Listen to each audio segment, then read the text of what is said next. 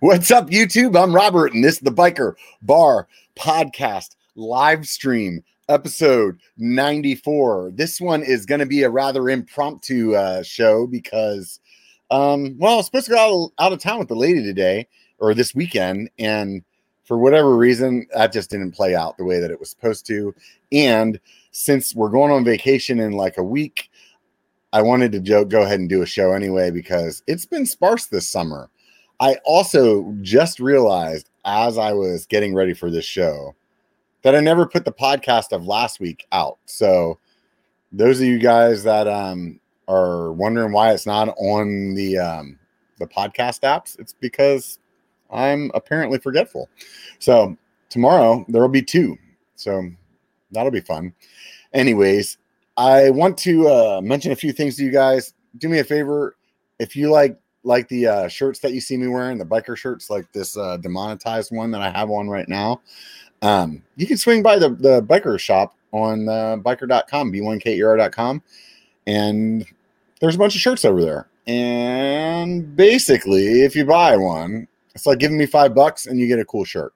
So the prices aren't like, oh my God, I can't believe he's selling that t-shirt for $30. He's probably making a fortune. No, I always set them $5 more than what they cost. And so that is what it is. It would be, it helps out the channel whenever people buy the merch and stuff like that. And honestly, I've never seen somebody randomly wearing one of the biker shirts. That would be really cool. That and the stickers. I've never driven past like a car just randomly on the highway and saw a biker sticker on the window, which is like one of my life goals right now. So if you want a sticker, you can swing by Patreon and join the $5 tier. I think it's called the Happy Hour tier. And you get a sticker pack. And then if you're in Northern California or somewhere else that I tend to be, put it on your window, drive around all the time, wait for me to find it. And then I'll be super excited. You'll make my year if you have a biker sticker on your window. The new sticker pack actually has a biker bar sticker in the sticker pack as well as a biker sticker. So if you're a podcast listener only, now we got something for you there too. Which reminds me, I need to make a biker bar shirt. I will do that maybe sometime this week, and I'll put that up on the shop and you can check it out. So there's some fun stuff over there. I took a bunch of old stuff down. So those of you guys that bought that merch, it's gone. So you're like an OG biker fan now. Anyways, outside of that, please do me a favor, swing by my social media like Instagram or Facebook and give me a follow over there because I like seeing those numbers rise. And if you want more content that doesn't cost anything, that's the easy way to do it. It's free. Just go over there and do that. You know what else is free? Hitting the subscribe button. If you hit the subscribe button at the bottom of the YouTube channel, that would be rad because I'd like to see us hit like 4,000 subscribers here soon. And that would be I think that's a steep order from where I'm at right now. So what are we at? August 1st. And I'm looking for another 1,000 subscribers. So how many of you guys that haven't hit subscribe can hit subscribe now? And let's see this thing grow. On top of that, if you like the episode, leave a comment. Like if there's something that you find that's like interesting, leave a comment. I don't get a whole lot of comments on the Biker Bar Podcast videos, so they're always fun to come in and chat with people that way. Anyways, I'm rambling. This show's, like I said, going to be impromptu. There might be some guests that show up other than Cali Rado. It might just be him and I. I guess we'll find out how this plays out. The only one way to do it, bring him on. What's up, man? What's up, Big Daddy? Speaking of impromptu, this might be the first ever this is the first ever broadcast from what I'm dubbing the Unsubscribatorium. I don't actually have a name for this thing yet, but the soundproofing is not quite in. If you had views on this thing, I've got like 8-foot soundproofing panels just laying against the wall because I had them in the garage, but they don't fit in here. I got stuff on order, but it's not here. But I said, Biker's doing a biker bar, I'm jumping in. There you go. I don't think you do you really think you need all that soundproofing? I mean, you're sounding pretty good right now. It's not bad. I can hear a little bit of reverb in here. So I've got panels coming in. I'm gonna put stuff on the ceiling to negate it, and then maybe some carpets on the hardwood floor, and it'll sound dead as a doornail. Yeah, right. I think it's a saying, right? I think so.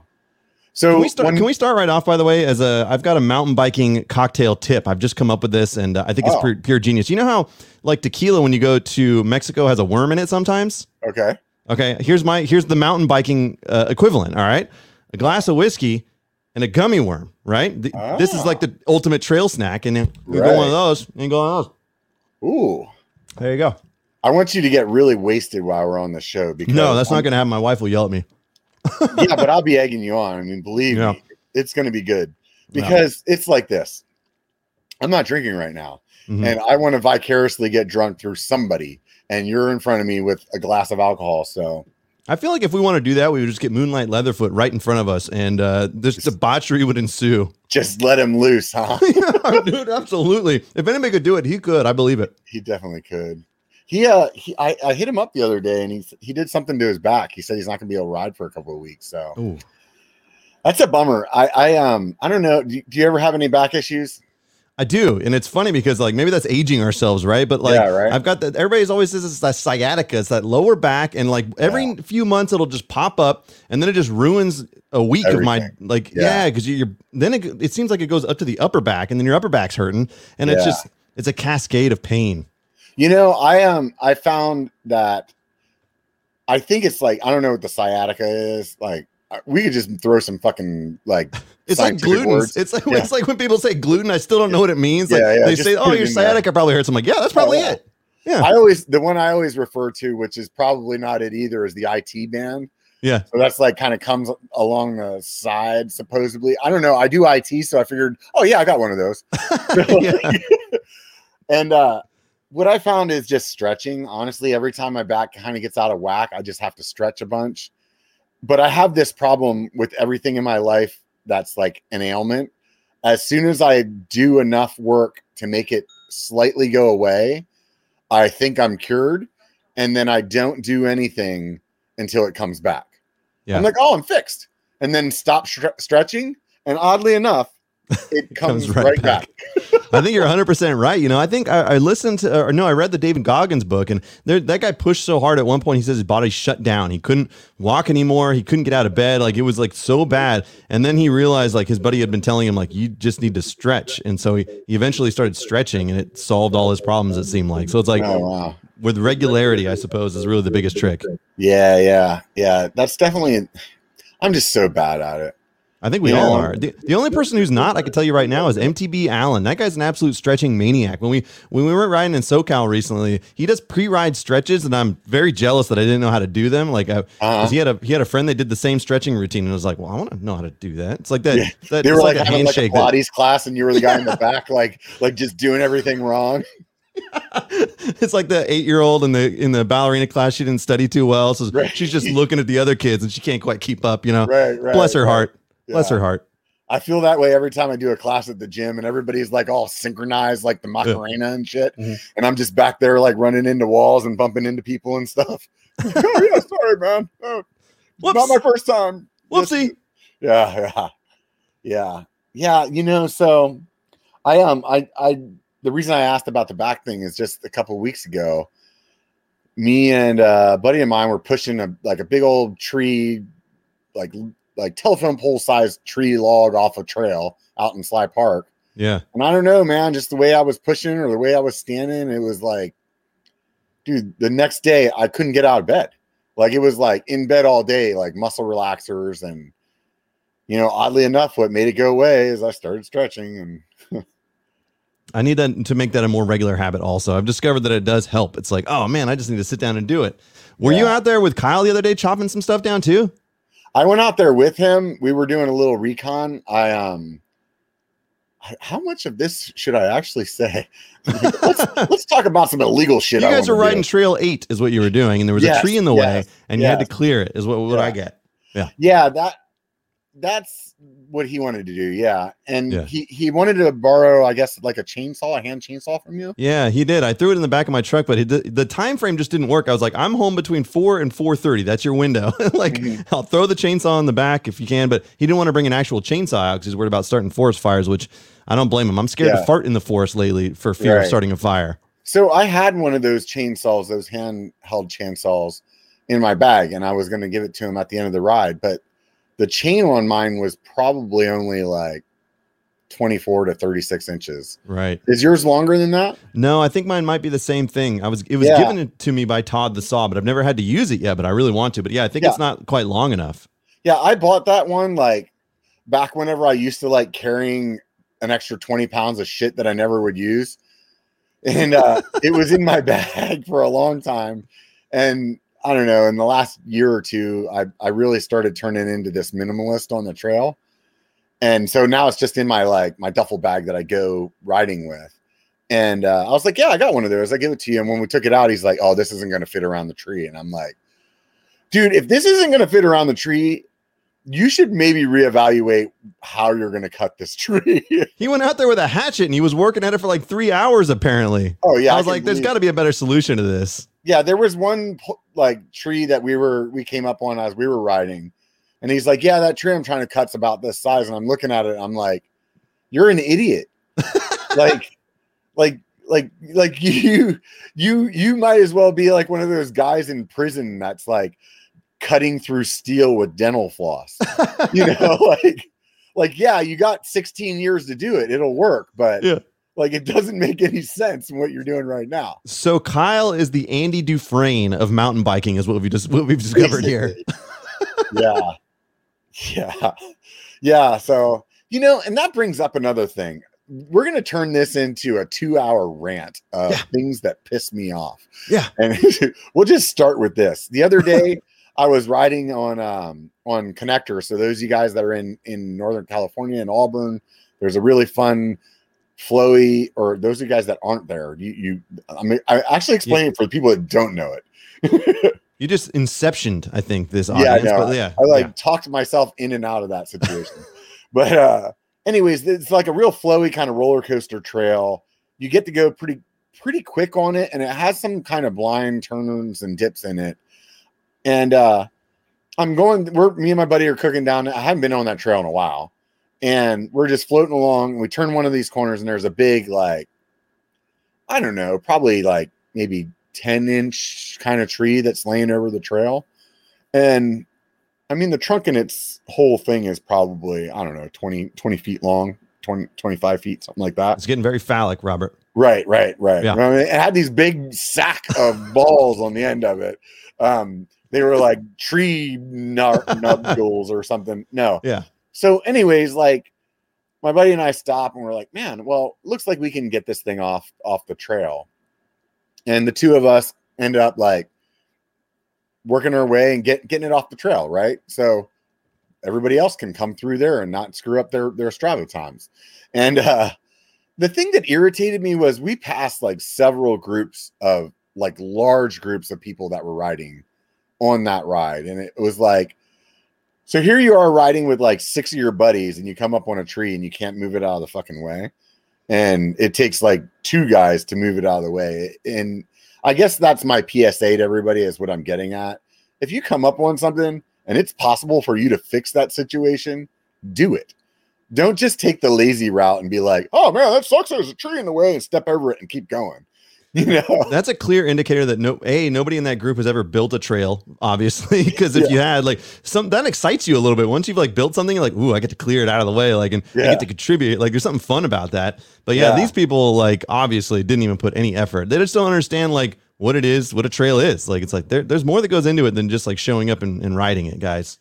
Well, and I think not only that, I think it's like it's like this is all of ours. You know, like it belongs to all of us. And like if you had a freaking, I don't know, like a 2x4 in your house that was covering half the doorway that every time somebody turned the corner would run into it, you'd be like, oh, well, maybe I should move that 2x4. Yeah. You know, like, so it's the same thing there. It's like, come on, man, like take some like initiative to maybe keep somebody else from getting hurt or to like help somebody else have a good time where you're there, you know? I wonder how much of that we're going to see in the post-COVID world where everybody got a bike and nobody quite is fully familiar with etiquette yet and things like that. That probably wasn't this situation, but I have a feeling there's going to be more of that sort of stuff where it's like people don't quite understand all the logistics and it's kind of up to us to shepherd them. And hopefully they'll find one of our videos one day that'll say like, hey, don't be a dumbass. And then maybe they'll figure it out. I don't know. Yeah, that would. I think that the chance of them finding one of our videos is right about where you screwed that whole rant up. Yeah, totally. Like it was a good chance that they could learn something along the way, but through one of our videos, not very likely. It's a good point. That's a solid point you make there. Yeah. They'll stumble upon the Dickbeard video one day and they'll be like, wow, that was really insightful. I understand trail etiquette now. Yeah, right. The crashing dad coming in here. Yeah, I know, right? I was just saying I was going to tell him I have a link on Slack if he wants to come join. So, but now I just said it out loud. There's no sense in me continuing to type that sentence. Yeah, good point. Efficiency. Hey Siri, invite crashing dad. Right? Thanks. Got it. So here's one that now you just remind me of another one of my rants. I want to know, like, how Amazon stops Alexa from answering commercials on your TVs. Like do they commercials a lot? Huh? Do they say Alexa in commercials a lot? Oh yeah, all the time. They're like they're commercials for her service, right? Or there's one the other day where they're like, said the Schlampa's name, and then they're like, start my car or whatever, and they're like, oh yeah, it's great. She starts the car. And I'm like, do they like load those commercials into like the Amazon database? So whenever that device hears it, then they're like, disregard that. Because so the first question is, though, I'm assuming you don't have an Alexa, or do you? Yeah, I do. Okay, so it's literally not triggering them, because I know there was one instance, South Park aired an episode where they said it as many times as they possibly could and just bombarded people. It was the greatest thing in the world. It like just totally trolled everyone. Oh, that's awesome. Yeah. I wonder how you got it. Yeah, I don't know what the deal is. Like, yeah, that's interesting. Like, I wonder how they pull that off with commercials and stuff like that. See, I don't have an Alexa, so I don't have it triggering anything yet, but I could see that being an absolute nightmare. Because I mean, they even do the Siri one though. They do the like, hey Siri on TV and stuff. Yeah. I don't know how it works, but anyways, too much damn technology, and none of it works properly when we want it to. Haven't we discovered that well enough? Right. Jeez. Right. So what intrigued you to go build that tiny house in your backyard? More important than anything, it was because we have two kids and they both need their separate rooms now. And at this point, the housing market's gone absolutely bonkers, Robert. Yeah, it has. If you look at buying like a 5-bedroom house, even in like not West Sacramento, wherever, it's like well into like over $500,000. Yeah. And I just didn't want to drop that. Like, we've got a pretty small mortgage at the moment. So it was like a great opportunity to just kind of throw this studio out here, give her the second room, and it's substantially lower cost than even just adding a home remodel. You know what I mean? So yeah, it's going to be a rad little setup. And it's weird because I'm kind of isolated out here, like, because it's fully, insulated and everything. So once you close the door, it's like, it's weird not hearing sounds in the house now. Yeah. It's good. It's good and bad. Did you have to get a permit for that, or no? So my understanding is anything like 120 square feet or below does not require a permit, and this is 120 square feet. So even if did it have a foundation and everything? Yeah, I had the guys put in a foundation. It's basically just a leveled foundation, and it's fully insulated also. So it's insulated under, sides, top, everything, which is pretty rad, especially in SAC. And I've got a split HVAC unit in here, so it's got full on air conditioning and it's super quiet. I dig it. Wow. It's like, again, this is the first time really being in here. I just got the desk in yesterday, and it's still temporary because I got some other stuff on order. So the build is still ongoing. But it's pretty cool. I was thinking about like building an actual wall in my garage where like I kind of do all my stuff at. That way I could put an air conditioner in there, because that's the whole reason I'm in the house right now. Those of you guys that are watching, you see I got the TV with the biker bar splash page on the back, or screensaver, whatever you want to call it. And I don't know, man. I keep thinking about it, but I can't bring myself to building a wall. What I really want to do is take the roof off that thing and put a second floor on it. But it's so much money. Yeah, see, I thought it was going to be cheap until one of my neighbors like did exactly that, and I was like, oh, sweet. Now I can find out how much it is. In my head, I thought like 50 grand.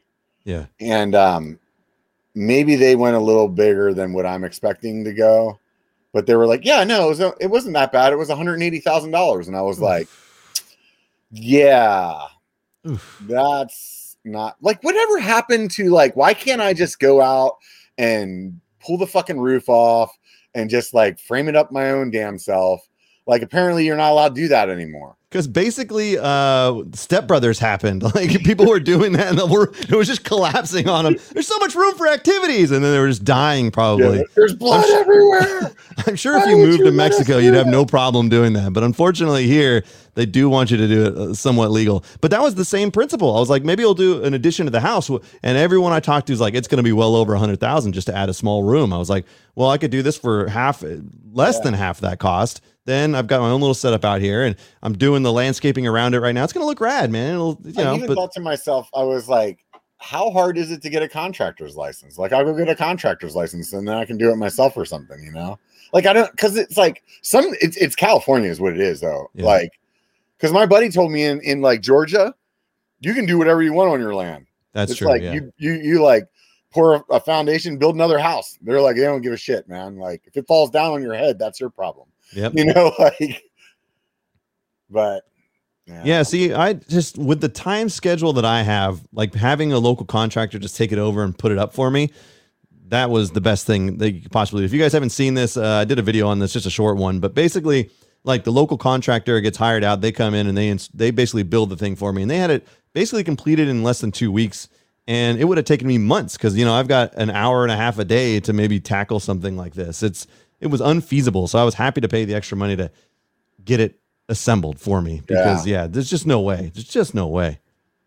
I just get irritated whenever I get quotes for that stuff. Every time I want to have somebody do something, I get a quote and I'm like, nope. Well, you see the labor cost, you're like, nope. That's what I'm talking about. Like, I can't handle it. I'll be like, you know what, man? I really want to remodel this bathroom. I'm going to get a quote. Got income tax coming. Like, as soon as I get the quote, I'm like, oh no, I'm not paying that much for somebody else to do this. Now it's funny that you mentioned bathrooms because on the same topic of that, our bathroom sink got totally clogged. So I was like, all right, let me put something down there. Still didn't work. Snake didn't work. I was like, all right, let me pull the pipes across and let me get. And then it took me like this is 3 to 4 hours in, maybe something. I finally I go back to Home Depot, get another snake, a smaller one. I go get this other thing that's like a pressurized thing to push pressure down the line. None of this stuff works until I pull all the piping out from under the sink, and I was able to get a coat hanger that I pulled out, which is cost me absolutely nothing, and I should have just gone with that in the first place. I stick the coat hanger down the pipe, and then I finally find this like ball. It looks like a dead mouse, but it's not. It's just a ball of gunk, right? Yeah. But we're talking about like 6 hours maybe of investment time between drive time and doing all this. And then I had to go buy a whole new sink assembly because I tore it all apart and I couldn't put it back together. And so I went and bought this whole sink assembly. So I had to learn how to do this. We're talking 10 to 15 hours of investment time. I get it all back together with a putty and all this stuff. I never had to do this before. Put it all back together. And what does it do? Oh, perfect. It's flowing just perfect. But it's leaky as hell. So I am absolutely happy for at this point, just call a plumber and be like, this is something, look, there are plenty of things that we do in our lives that we're like, dude, I'd love to learn how to do that. That's not one of them, and it never will be. I hated that. I hated the experience. I'm like, go call a plumber. I'm out. I'm done. That's it. You're done. Done. After, dude, imagine like spending all that time and then turning the faucet on, then underneath the sink, it's just like leaking everywhere. I'm like, fuck. So it's never has anything been more frustrating. And that's probably why I don't work on my bike a lot either, Robert. It's because the same thing's going to happen. I'm going to spend 10 hours trying to put a chain on, and then it's just going to fall apart on me. Yeah. For the record, I know how to put a chain on. I was going to say, you don't know how to put a chain on? Like, did you For the record, I know how to do that. Yeah. like that was like anybody that's close to my age, like that was like a rite of passage of being a child, is like, you at least had to be able to put the chain back on your BMX bike, man. Yeah. I will say we were out at, we rode Sky Park, and then we rode Snow Summit when I was down in Southern California last week. And coming down Snow Summit, I was just hit the pedal and pop chain, full on, just link popped off. So we had to do a repair there. And then I had a tire puncture. So I had to put bacon in the tire, and I actually never had to, I've been lucky. I've never had to put bacon in a tire for the last almost 3 years. And then finally had to do it. The last couple of times I've had to use those, I have some that I carry with me that are actually for ATVs. Yeah. They're like way thicker, and I end up having to use those. I haven't used a regular bacon strip in a while. I was surprised it actually worked. Honestly, with my luck that day, I was surprised it worked. Yeah, I saw you like try to kill some lady. Wait till you guys see this damn footage. So that's not out public? No, it's going to be. He's going to put it in the video. He's like, is it okay? I'm like, yeah, I don't care. Like, it's not like I have a professional, like, people don't look at me as professional writer. Well, except for the news. But, you know, like, I don't take myself that seriously, obviously. So I'm like, if somebody sees me crash like an idiot, like, that doesn't hurt my persona like at all. Stop in the middle of the trail and just like set up a picnic, because that's kind of what it looked like. That's basically what it was. Yeah, I almost killed Rad Dad a couple times doing the same thing. But basically, like, we're hauling ass down. They take me down these trails. And then, of course, because Alan rides them every day, he knows these trails absolutely perfectly. Right. We're hauling ass down. He's way out in front at this point already. And I'm a timid rider because I don't want to get injured, but two, like, I'm not that great of a rider, you know, like, so especially when you're coming off of like not riding, then you're giving yourself credit for. Yeah, but at the same time, like, I hadn't ridden in like 2 weeks because I was working on the shed. Then it was also like I was kind of like I didn't feel like riding timid. Yeah, so I was riding timid. I wasn't feeling confident on the bike. It's like if I had like we had warm up laps and stuff, but I still was like, and so I come up and it's just like this rock feature, and then I just stop. I'm like, well, because I don't see it. Just I don't know where it goes. Is it a drop? Should I just jump it? I don't know. Yeah. I just stopped to look at it for a second. Well, Katie was right behind me, so she just like bam, just runs right in, and we both go flying off the trail. And there was some racer behind us, like, because here's what's happened when you go ride with MTB Allen, by the way. Everybody knows him at Snow Summit at Sky Park, and he'll basically be like, hey, do you want to just jump in on this lap with us? And so they get in behind us, but they're all better riders than me because they ride there every day. I have no clue about most of the trails, so I'm like, can you guys just go in front of me? Because I just feel too much pressure like going on right now. You ever felt that going to North Star, by the way? Like, you go there and like you're coming down a trail and then this guy's just hauling ass and you know they're back behind you. You're like, you just feel too much pressure. You just want to pull over. I've never been in North Star, but I know exactly what you're talking about. Yeah, especially like in a congested area like that, where it's like the trails are repeatable. There's constantly just people getting up behind you, and it's like I just felt like I'm just slowing them all down. It was just too much pressure. I don't have a problem rolling over to the side and letting people pass me. You know what I mean? Yeah. But I definitely know what you're saying there. In that circumstance, so. It was like added pressure to where you're like, oh, maybe I should go a little bit faster to like so. But then it's like a lot of these are purpose-built berms. This is like a full-on downhill park where you're taking I want to say gondola. I feel like when that happens, I think this is the main reason I pull over, because I start pushing outside of my comfort zone. That's what I mean, exactly. And then I feel like I'm gonna get myself hurt. Yep. And sometimes it's good to be in that position. Like a couple of weeks ago, we were riding Mills Peak, and I was in. Some of the other guys were faster than me for the majority of the ride, but at the end of the ride, for whatever reason, I got in front of everybody, and it was fun. It was fun having them push me a little bit further, you know. But on the other hand, like that was like completely within my control, and at any point that I wanted to be like, yeah, fuck it, you guys go, like that was that. But I don't like it otherwise. It just gets on my nerves. Yeah, I felt like in this case I wasn't focusing on the trail also. Like it'd be in the back of my mind, I'm like, oh, there's somebody coming up behind me, I should probably like try to get that, like, you know. And now I'm not like, when you're on a trail, like you go to Tahoe, you've been riding Tahoe a lot, you don't really run into people that much. Like once you're on the trail, you're bears than you see people, you know. And that's what I really like I love that stuff. And so like when you go there's a lot more pressure because there's just people coming up constantly. It's like just compressed, you know. So it's like I felt like I wasn't fully concentrated on what I was doing, and that's my grandest excuse for why I rode really terrible. Okay, that's really the long story short of it. Yeah.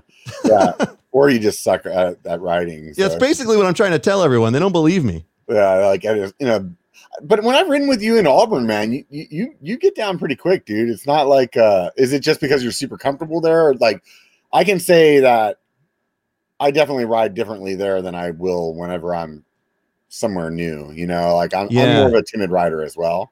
Yep, I'm definitely timid on new stuff. Like if like the Downeyville, after 3 runs or whatever up there, man, I was hauling ass like Brian Gong and those guys are having a hard time keeping up with me because then I just felt completely confident out there. I know those trails well enough. Yeah. But yeah, going in blind, especially like when you're going over like wooden features and it just drops off. You're like, how far is the drop? I don't know what's happening here. Like I want to stop and look at it. Like And so like going in blind to that stuff makes me a little nervous, honestly. Yeah, I would say the very first time I ever went to Downeyville, I remember thinking like I would brake as you were coming over little kind of points like that would like keep your line of sight from seeing where the trail is. Yeah. But now it's like, I know there's not a rocky technical section after that or whatever. I've ridden it enough, so I can just send it. But yeah, for sure, when you're somewhere new, It's so hard because you can't see what's coming up, and you're like, I don't know what to expect. Is it a roll? Is it a drop? Like, should I just go as fast as possible? And there were several instances where, had I not looked, like it would have died. I would have, like, there was like a section where you go over and it's this long ramp straight down, and I was like, man, I could have sent that, but if I did, I might have landed in the wrong spot. You know, I'm glad I rolled it. Like, so that's really what that was. It was me being timid on the trail, and you guys will see that crash. I look like a buffoon, but I went to the wrong line too. Like, if you look at the right, it's super rocky, and the left is like perfectly easy. I was like, Alan even said, like, you kind of went the wrong way. I was like, yeah, I know. So anyways, I'm not ashamed of it. I'm Timid Rider. That's fine. Yeah. I'm not ashamed of it. Some days I'm just off. Like some days I could go out and, you know, be the pace setter for everybody. And other days I go out and it's like, that's not happening today, guys. You know, like, I don't know why. Like, you just woke up funny that day or something, you know? And you can read it too. It's like you can feel like something's not, like, it's not clicking. And then those days, when you feel everything's just on the money, and those when you're hauling ass, like that's when you feel good. Well, those are the days where you're like stoked, getting playful. You're like getting little bump jumps and shit, and you're like, yeah, dude, I'm freaking badass. Like, you know, you think you're like the guys on Pink Bike, even though you're like going to 1/8 of the speed, but and not even 1/8 of the distance and the height when you're jumping. But no, that's the funniest thing. I'm like, oh, I hit that jump sick, and then somebody was recording it. You're like, I didn't get anything. Off the ground. I thought I was up there for 30 minutes. Right? Yeah, yeah. You're like thinking you're like Elliot and ET. You know, exactly. Which, by the way, is you're reading my mind tonight, Robert, because I just watched E.T. again recently for the first time in like maybe 20 years. It's been a hell of a long time since I watched E.T., but that might be one of the first mountain biking movies. You remember that scene at the end? I know they're BMXers riding, but they're obviously like grown adults. Do you remember that scene, the bike chase? Through the woods and stuff, yeah. But like, dude, it's way more intense than I remember. I remember them like flying up, but I didn't remember them hauling ass through town and getting chased by the cops. And like, it was obviously grown adults riding the bikes all of a sudden. Oh, yeah. And Spielberg's a visionary director, but like, how did he let this slip by? Because I figured that out instantly. I was like, those are obviously adults. Like, they're like 6 feet tall versus the kids that are like 4 feet tall. But like, go watch that scene. It's pretty gnarly, dude. This is like they're like doing stunts. They're like full on doing jumps and stuff. And they're like making them look rad. Like, they filmed it so it looked like, and it was obviously BMXers, but you could argue that's like one of the first mountain bike videos to exist, especially mainstream. Like, there's a point to be made there.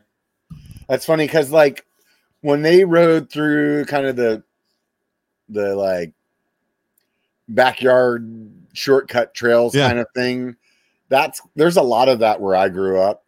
So it seemed really normal to me, but like out here in California, there's not like that. Yeah. Like little shortcuts through the neighborhood that are going through wooded areas and stuff like that. So that's funny. Yeah, I'll have to go watch it again. It's been a while for me too. It's worth it. It's super cheesy and it's great. And there's moments like where they have that classic, like, I forget, that must have been in the 80s or 90s or for whenever it came out. But there's that moment where the old cop cruisers, like the bikes ride by and they go, they pull up like, hey, where are they going? You know, like just full on, like, would a cop car really need to burn out to catch up to a bike? Like, they're full on, like, definitely. you know, stopping like, like, oh. yeah, that's 100% 80s there. Oh, so good. That's good stuff though, man. I made my kids watch every freaking movie that I watched as a kid. So how did they take it? I'm curious because I'm working them up to Goonies right now. I really want them to watch Goonies, but my son's like a little bit scared with stuff, but my daughter's like, she's a little more grotesque for some reason. She really likes the scary stuff. So how old's your son? He's 8. Oh, he's probably close for Goonies. Apparently he watched Ghostbusters recently, my grandparents. And when we went over there the other day, they're like, oh yeah, it was way different than I remembered. And they're like, that was not really appropriate for kids. There's a lot of like innuendo and stuff in it. Oh, everything in all of those movies is that way. I remember the ones that I just had this conversation with somebody on Instagram not too long ago. First of all, Goonies, hands down, best movie ever. Like, it's incredible, especially as a kid. My kids are in that camp as well. They totally agree. Like, anytime that we are struggling to find something to watch, we're like, oh, we could just watch Goonies, you know? Like, yeah. But what was I gonna say? Dude, I watched. Oh, go ahead. Sorry. The one that really surprised me when I went back and watched them was Short Circuit. There was there was a lot of like cussing and just a lot more inappropriate things than I remember. And this is the thing though. At the end of the day, like, all of us kids that grew up back then and watched all this stuff weren't walking around town being like, hey, fuck you and fuck you. You know, like, yeah. So that has something to say to me where it's, you know, you can watch this stuff. It's good parenting that keeps kids from being shitbags. You're absolutely right, man. It's funny because we had that realization almost recently where it's like, well, they know the words now. So it's not like, it's not exposing them to it. It's having them understand that when it's appropriate, when it's not. Yeah. And that came way sooner than I expected, by the way, as a parent. Like, I thought I'd be explaining this at 14 or something. They're like, my son's, when he was 6, he was like, he heard the F word or whatever, right? I don't know why I said the F word now. But maybe I'll show this to him someday. But yeah, it was like, oh, he knows the word already. So like coming to that realization that he already knows the word.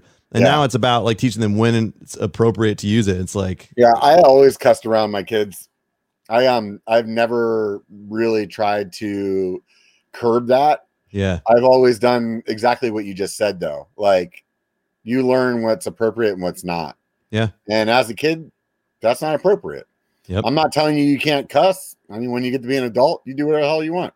But right now, that's not appropriate for a kid. So shut up. When you're at a dinner table, you don't say, pass the fucking peas, you idiot. Right? Like, speaking of Short Circuit, the one thing I remember about Short Circuit was that one part in the movie where he's like, Las Lobos kick your ass, Las Lobos kick your face, Las Lobos kick your balls into outer space. That was in there, right? I'm pretty sure you guys confirmed that in chat.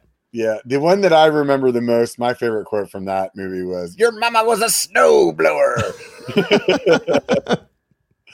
Yeah, that's the one I always remember. Good movies back then, man. I feel like we have good movies now, but not as many of these like feel good kind of like coming to age type things. Like it seems like the coming to age movies now are all about like going to some house party or like taking a bunch of or like you know, American like Pie style and stuff. Yeah, it's not like that kind of stuff, you know. I guess the closest thing out right now probably would be, what's that? Stranger Things is pretty close to that. Yeah. That's a show. That's not a movie. You know? Yeah, good point. Middle-aged Master says The Sandlot. Think about a movie like The Sandlot, which is genuinely like wholesome but entertaining. Like you can watch it as an adult and it's still entertaining. I think one of the things that hurt Hollywood is their need to like increase the runtime of movies for some reason, because like a lot of times once you like start bloating it, like if you were to compress that down to an hour and a half, you'd have one hell of a movie. But so many times it's 2 hours and it's just like you didn't need a lot of that stuff in there. Yeah. There was some weird stuff with Goonies. Have you ever read about like how the script was originally? No, but I remember for years I couldn't wait to see the octopus scene. Like, and they finally released an unedited DVD version, and they had the deleted scenes on there. And it's horrible. I'd never been more disappointed in all my life. This is one of those things where I wish I would have just never seen it, but like it answered the question in my head of the octopus scene that he mentioned. Yeah. So those of you guys that don't know, whenever they're finally getting to the ship and they like the fun part where they're going down like what seems to be like the cave water slides, and they drop into the water where the pirate ship is, there's supposed to be an octopus in there that they're like fighting off to get onto the boat. And that was a scene that was cut. And whenever you see the octopus, you're like, yeah, that made the movie cheesy because it was a bad I mean, for the time it was probably a really good octopus. Yeah. You know, but for now it's like, it's horrible. And I think that's the thing about that movie is that there's not special effects in there that are like that are over the top that make you feel like, oh, that makes this look unbelievable. You know, I think the biggest like special effect fluke in my mind in that movie is at the very beginning, whenever the guys are breaking out of jail.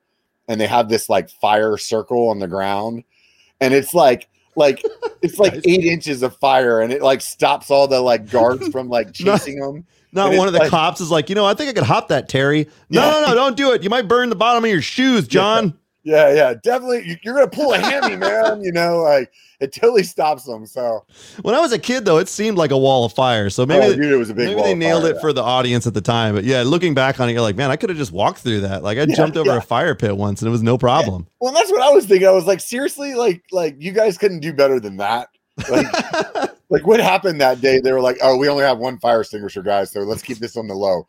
You know, take it easy over there, Richard Donner. He's like, there might be kids on set. Let's just take it easy. Yeah. Oh man, what about mountain biking? Hey, there was mountain biking in that, and I actually had originally. This is funny because we could bring this back to an idea I had of shooting like a Goonie style mountain bike thing. You remember that scene in the Goonies where like the rich guy pulls up and he's like, "Hey, what's up?" And I forget what the character's name was, but he grabs his hand and he's in the girl's it's gotta bike. Be Chad. If it's not, it's Chad. And so like he holds his hand and like sends him flying off a cliff. I thought that's even as a short, that'd be a rad scene where you grab the hand, somebody like rides off the hill, but then he actually sends it and does like a sick ass jump and lands it. And like, like that would be it. Like that's all you need. Like that's pretty rad. Oh, that would be pretty cool. Huh? I feel like somebody's done that. I don't think so. Nobody's ingenious enough to do a Goonies remake scene with a mountain bike. No way. Yeah. Middle-aged mashers in the comments talking about the movie Rad. If that wasn't the movie that made you go buy a mongoose back in the day, I don't know who you are. So yeah, man, I remember seeing that way back in the day, but I must have seen it like once because I don't remember a lot about it. All I remember is like the freestyle guys in the video they were like, that's back whenever like, what was that thing on the handlebars called? A gyro or something like that. A gyro. So you could spin your handlebars around. A Greek sandwich was on there? Huh? A Greek sandwich? No. Yeah, but I think they just called it a gyro. You don't remember what I'm talking about? No. It was like so that you could have cable brakes, but you could still spin your handlebars. Oh, that's right. Yeah. That's right. I'm pretty sure it was called gyro. Anyways, those guys that were like doing tricks on the street, like little 180s, and man, they weren't even doing manuals. They were like doing like wheelies and stuff. And it was like, oh, that's so rad, you know? Yeah. But there was some dirt jumping and stuff in that movie too. It was like it was one of those ones that I really liked a lot as a kid. But when I went back and watched it, it wasn't as good as like going back and watching Goonies. No. I've discovered one of the weaknesses of this studio. The light right in my eyes as the sun sets. Holy hell. It's overpowering. I think I have a solution though. Watch this, Robert. I'll be right back. Watch this. All right. I'll go ahead and ad lib for a little bit. So anyways, I guess we're on this 80s movies kick because everybody in the comments just throwing them all up. I just saw Stand By Me pop up, and that one is actually a really good one. And it reminds me that the way I'm going to tie it back into biking is have you ever ridden Mount Huff? No, I want to. It's on my list. Everybody keeps telling me about it. So right at it might not be fun right now because the fire just went through there. Oh, so. That's right. But at the very end of Mount Huff, you cross the railroad tracks, and there's like this epic Instagram shot of like just like straight railroad tracks with like beautiful trees and hills on each side right at the end of the ride. And every time I take that picture, I'm always thinking about Stand By Me. So God, when the kids find a dead body. Yeah, I remember that one. Right. That's a good one. There's a lot of it is a really good movie though. It's talking about a coming of age story. Like kids learn life lessons in that one.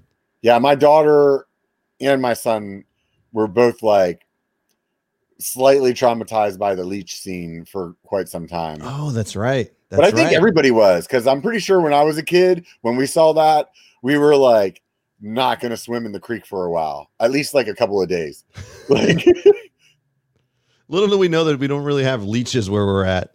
Yeah, they might exist, but I've never ever had one on me. I have had one on me once.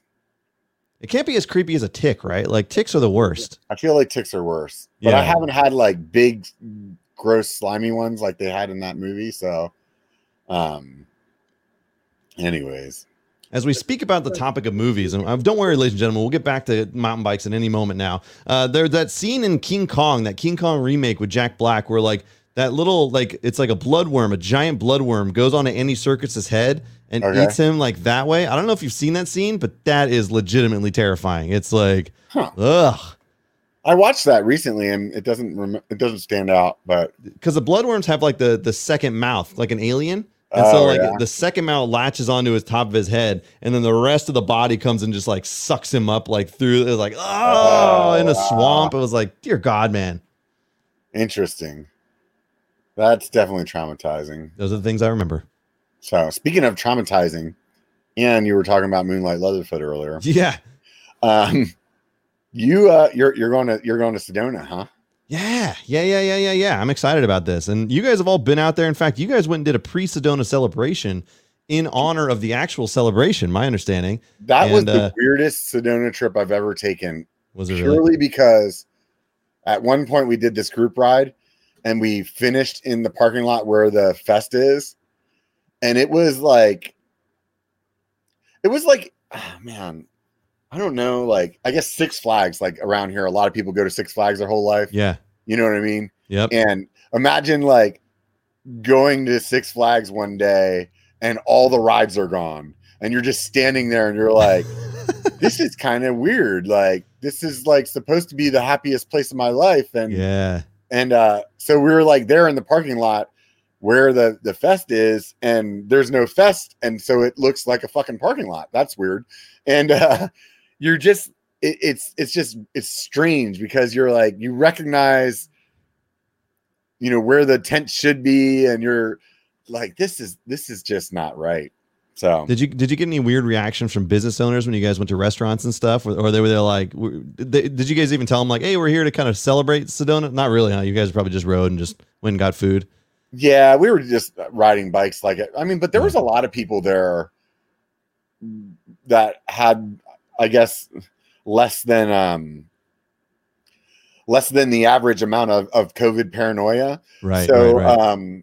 I think there were a lot of people that did exactly what we did, where it was like, we bought plane tickets way ahead of time and COVID didn't play out for the fest. And we're like, well, we're still gone. So there's nothing going to stop us from going and riding bikes. So, and it was kind of, you know, the circle of friends that we all rode together and felt safe or whatever. And actually we had a good time. I mean, we, there's a place called Famous Pizza that we go to, and they have like the best chicken wings. I pretty much just wait all year to like get the chicken wings there. And, we had a good time, man. We always end up like eating there every night the whole time that we're there, which is like really creature of habit. Now that I think about it, we eat breakfast at the same place every day too. So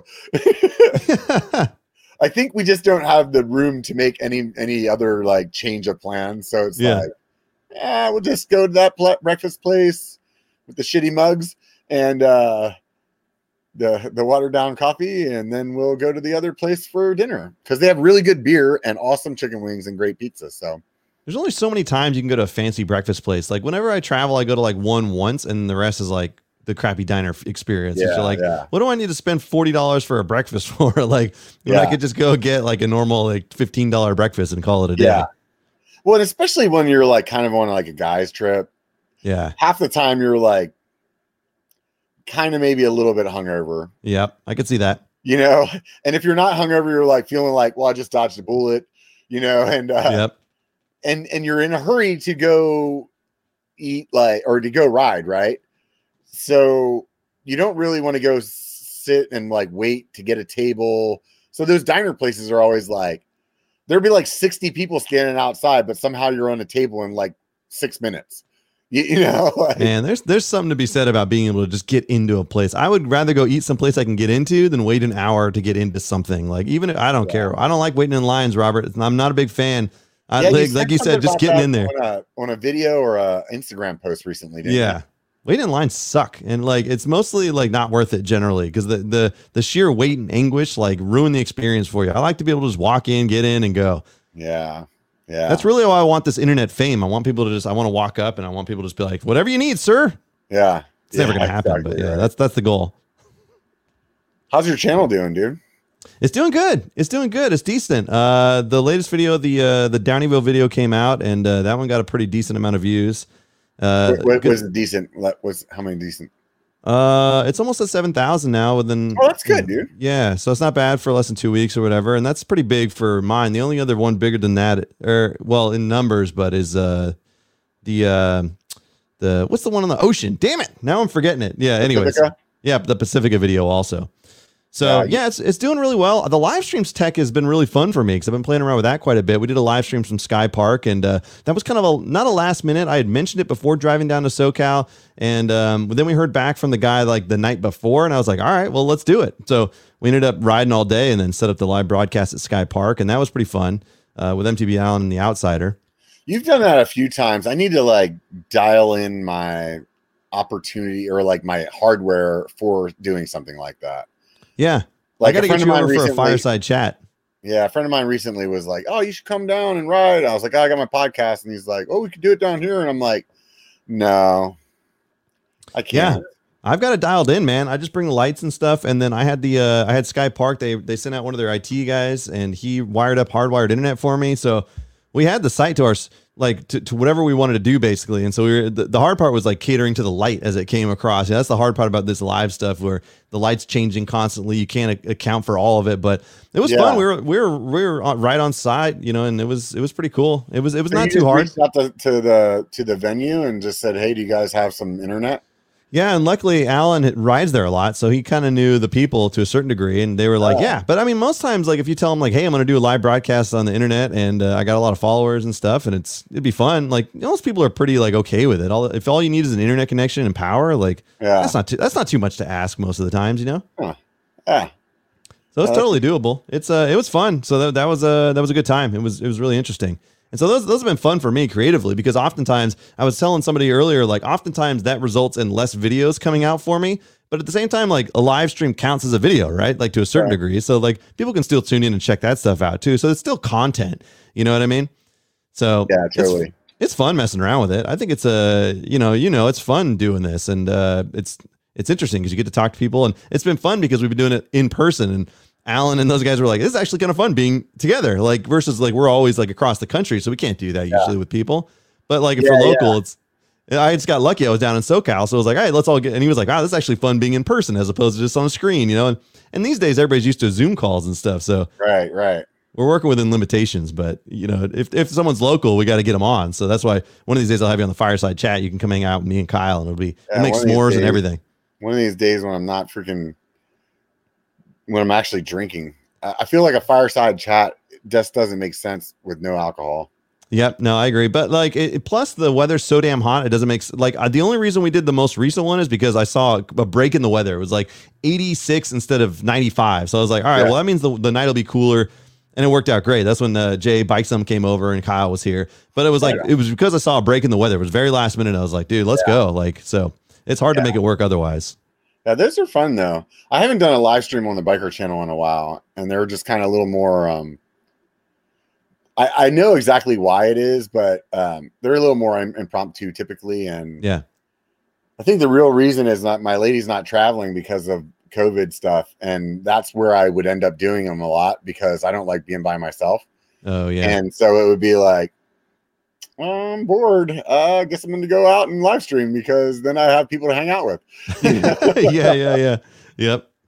So yeah, it's fun. I mean, it's definitely a different way to engage. And like I was talking about it before, like when you do a live stream versus like a normal video will have like in terms of subscribers percentages, it's like, you know, 70% not subscribed, 30% subscribed, most videos or whatever, something like that. But when you do a live stream, it's like 85% subscribed or more. It's basically you're talking to your actual core audience, which is really like what it's all about anyway. So it's fun to be able to come in and hang out with all the guys that we know. Like you said, it's just like hanging out. It's basically what it is. Yeah, no, it's definitely super fun.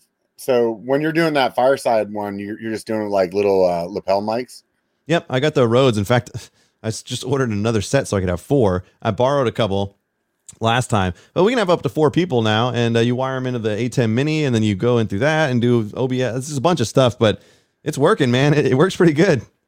Oh, I see. So I was thinking originally like you were just using.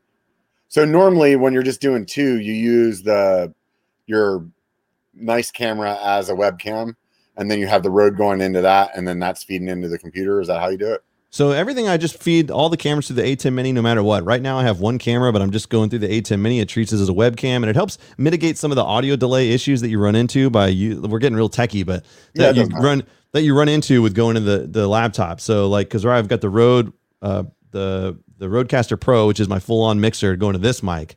And then I got the A10 Mini handling the video, and then I'm combining them in here. But yeah, when we do the fireside, I've got the A10 for multiple cameras, and then I also feed the wireless goes, the little guys, into the A10. And so I'm able to do audio that way. ATEM? It's a Blackmagic ATEM Mini. ATEM Mini. Yep. And the reason why I got this thing is because Brian came onto my live stream once, and he had it, and he tried to show me up live on my own stream. And after that, I was like, nope, I'm not handling. No, nobody's gonna show me up on my own live stream. So I got the thing, and it's been dope. I know Rad Dad just ordered one too, but they're pretty cool. It's easier to put your nice camera in and deal with less tech issues because it just treats the whole thing as a webcam. Oh, I see. Because I have a Sony, and there's supposed to be some app where it just like you load it on your computer. And I've done it before, but the one thing I noticed was like latency between the audio, and then there was no way to solve that. So it seems like this mitigates some of that. Ah, does the audio go through the ATEM too? When I do the firesides, it does. But right now, I'm going through the Rodecaster, the actual mixer that I have to go to this mic. But yeah, you can feed mics into that directly and control them through a web interface and all that stuff. So like I said, if you come over and want to check all this stuff out, you're welcome to. It's pretty rad. Like if you had a webcam, how does it like this thing has a bunch of USB ports on it? The ATEM has all HDMI in, so you could take your Sony camera, you could take your GoPro. So I've got like 2 Sonys and a GoPro, and that's how I do my fireside setup because the GoPro is basically the establishing shot, and then the 2 Sonys are my cross shots. Not crotch shots, everybody. Cross shots. Oh, not a crotch shot. Okay. Yeah. Huh. It's got room for 4 though, so maybe I could have a crotch shot. Maybe I should have a crotch shot. Because I thought Brian used some other thing. He has what is that thing? It's got like a little bunch of buttons on it to like change camera angles and stuff. That's what this is, yeah. No, but he doesn't have that same one, does he? Yeah, he came onto my live stream with it for the first time. He was like, I just got it. I wanted to check it out. Oh, that's what I was thinking. He had something else before. The other thing is what I was thinking of. Oh yeah, different thing. Yeah, but he came on with this thing, and I was like, you son of a bitch! Don't you dare show me up in my own live stream. Right. So yeah, I had to order it like the next day. Well, now I'm interested. I'm definitely in the hole in this channel. I think. Don't you agree on yours too? Like, dude, the only thing good about this channel like is I write everything off of my taxes. So that's really what I'm hoping to do this year. Please, dear God. Yeah. I apparently can only do that for like 3 years until the IRS comes and is like, that's not a business, dude. So I had to start showing a profit this year. Yeah. Like $10. I know. That's what we got to tell people. It's like, please pay attention to my channel. Otherwise the IRS is going to come after me. Yeah. I was given all the like numbers for all the shit I bought to the tax guy. Cause I always use a tax guy. I feel like it's worth a couple hundred, like we were talking about earlier. Like I won't pay for a contractor, but a tax guy I will. Dude, I'm on the same boat. 100%. It's like completely out of I don't want to do that at all. Like even people are like, "Oh, dude, you just get TurboTax. It takes like 10 minutes." I'm like, 10 minutes is longer than what I've spent. I don't want to do that. It is the prime example. There are so many things in life that you're like, "Oh, I don't mind learning how to do that while I do it because it's kind of fun." But like, and there are those things like taxes and plumbing that I have discovered I do not want to ever learn, and I will pay someone whatever it costs to get them there. So I usually just go through my Amazon account and add up anything that's like bike related, right? Yeah. And so I'm giving him this number and he's like, yeah, we don't need any more writeoffs. I'm like, what do you mean? There's like a bunch of other shit. Maxed it out already. And he's like, yeah, you've already, you're good, dude. I'm like, but I bought a bike. And he's like, yeah, we're good. My tax guy's gonna be like, you bought the camera. Cool. You're maxed. Sorry. You're good to go. Yeah. Damn it. You're all done, man. Oh my God. But it's so fun. It's like, it's a good excuse to play around with new tech. I like new tech. Yeah, no, definitely. What was I gonna say? There was something else. So, what are you looking forward to in Sedona then? It's your first time there. Honestly, like it's funny because the riding should be it, but it's not. It's about like not only meeting people, but like hanging out with other people and things like that's really the biggest thing. Like the social aspect to me, like we can ride trails anywhere, anytime. It's obviously the social side, like coming out, hanging out, meeting people that we've talked to through Instagram or through live chats or anything like that. And like putting a face to the name. Like it was so cool going to SoCal and actually hanging out with Alan and Tony and this guy, Aaron from Trail Dogs. And like, once you hang out with someone, it's different than like chatting with them. Right. Like, it's the same experience I've said, like when you go on a ride and you ride with someone for the first time, if you ride with somebody one time, your relationship changes completely. You become not friends, but like you have an understanding now. It's like that you didn't have before. All it takes is one ride. Like if you go on up for a couple hours on a trail, man, like for sure. And so that's going to be rad. I think it's going to be super cool. I love the idea of traveling. I wish I had more time and to do it. I mean, but really like it's with the family and stuff. Sometimes it's a lot of times trying to wrap in a family trip into some riding, which is what the SoCal thing was. It was a family trip that I was like, can I cut loose a couple days early to go ride? And she's like, yeah, that's fine. Like it was cool. But yeah, if I can work those things in, then maybe it's more feasible. Like I really do want to do a Whistler trip, but it's probably not going to happen this year with Sedona coming up and well, all I that don't other know. stuff. Is Canada even letting Americans in? I don't think They said August 6th or something. Last I heard, it's like it's going to happen real soon. I feel like all that shit's like a possibility now because of, or like is only a possibility now because of the like new surges in COVID and whatever. So anything can change at any moment, but yeah, no one's going to stop me from giving Paul the Punter a hug, or I'll tell you that right now. Right. Speaking of Paul the Punter, I'm surprised that you were allowed to come on the podcast. I thought you had maybe signed like an NDA or something. I saw you're now one of the new what is that? The Joey podcast. You know, actually, I'm not allowed to have my competitors on my Get off. We don't have guests. We don't have guests, apparently. I've only done one so far. Yeah. Yeah, no, that's the word on the street. I think I actually recording one tomorrow. But yeah, no, it's like I'm all over the place, man. When I drove down, I ended up being on Mark Hill's podcast. I was a co-host with him. I set up a studio in his kitchen and did it down there, and then I did a live stream at Sky Park. I'm all over the place, man. Oversaturation, I'm sure you guys would all agree in chat. There's too much of me around lately, but no, I mean, who cares? Like, yeah, it's definitely interesting. I just like hanging out with Shane and Paul, so yeah, we'll see how it goes. I've only done one so far. Are you doing that for like growth reasons, or are you just having fun? I just have fun with it, man. Like, I think like I like the live aspect. I like just talking. So like, obviously those go hand in hand, but it's always like, always the side of entertainment things. Like I was talking about it recently. It's kind of hard to market some of the stuff that I do because sometimes it's not informative, but I'm trying to be entertaining. So it's not like quantifiable, like a bike review, for example. When you do a bike review, you could say like, hey, this bike, I'm reviewing it. That's like easy to put a thumbnail to. That's easy to, but like when you're trying to say like, hey, this is a rad video, like the Downhill video. I'm sure that thumbnail sucks. Like I was like at my wit's end with that one. I should probably redesign it, but like it's sometimes that stuff's harder to market than like a quantifiable thing. I've discovered. Yeah. I'm not super good at thumbnails either. I think at the end of the day, if you're not good at thumbnails, your channel doesn't grow. And that's probably why my channel hasn't grown that well. Man, it is the worst. It's the worst. Yeah. It's the worst. I'm not a graphics guy. I can come up with funny stuff and we can come up with really interesting ideas and shoot it and like do all that stuff and tell a good story like you do. But it's like, yeah, if you can't get somebody to click on it, like it just goes nowhere. It's like, damn it, dude. Yeah. It's like all that work can go into something for just not quite knowing how to like put a cover to the book, right? It's like, man, I got to figure it out one day, and that's what it'll be. Like BCOPOV's thumbnails have been absolutely fire lately. Yeah, he's really good. Just gorgeous thumbnails.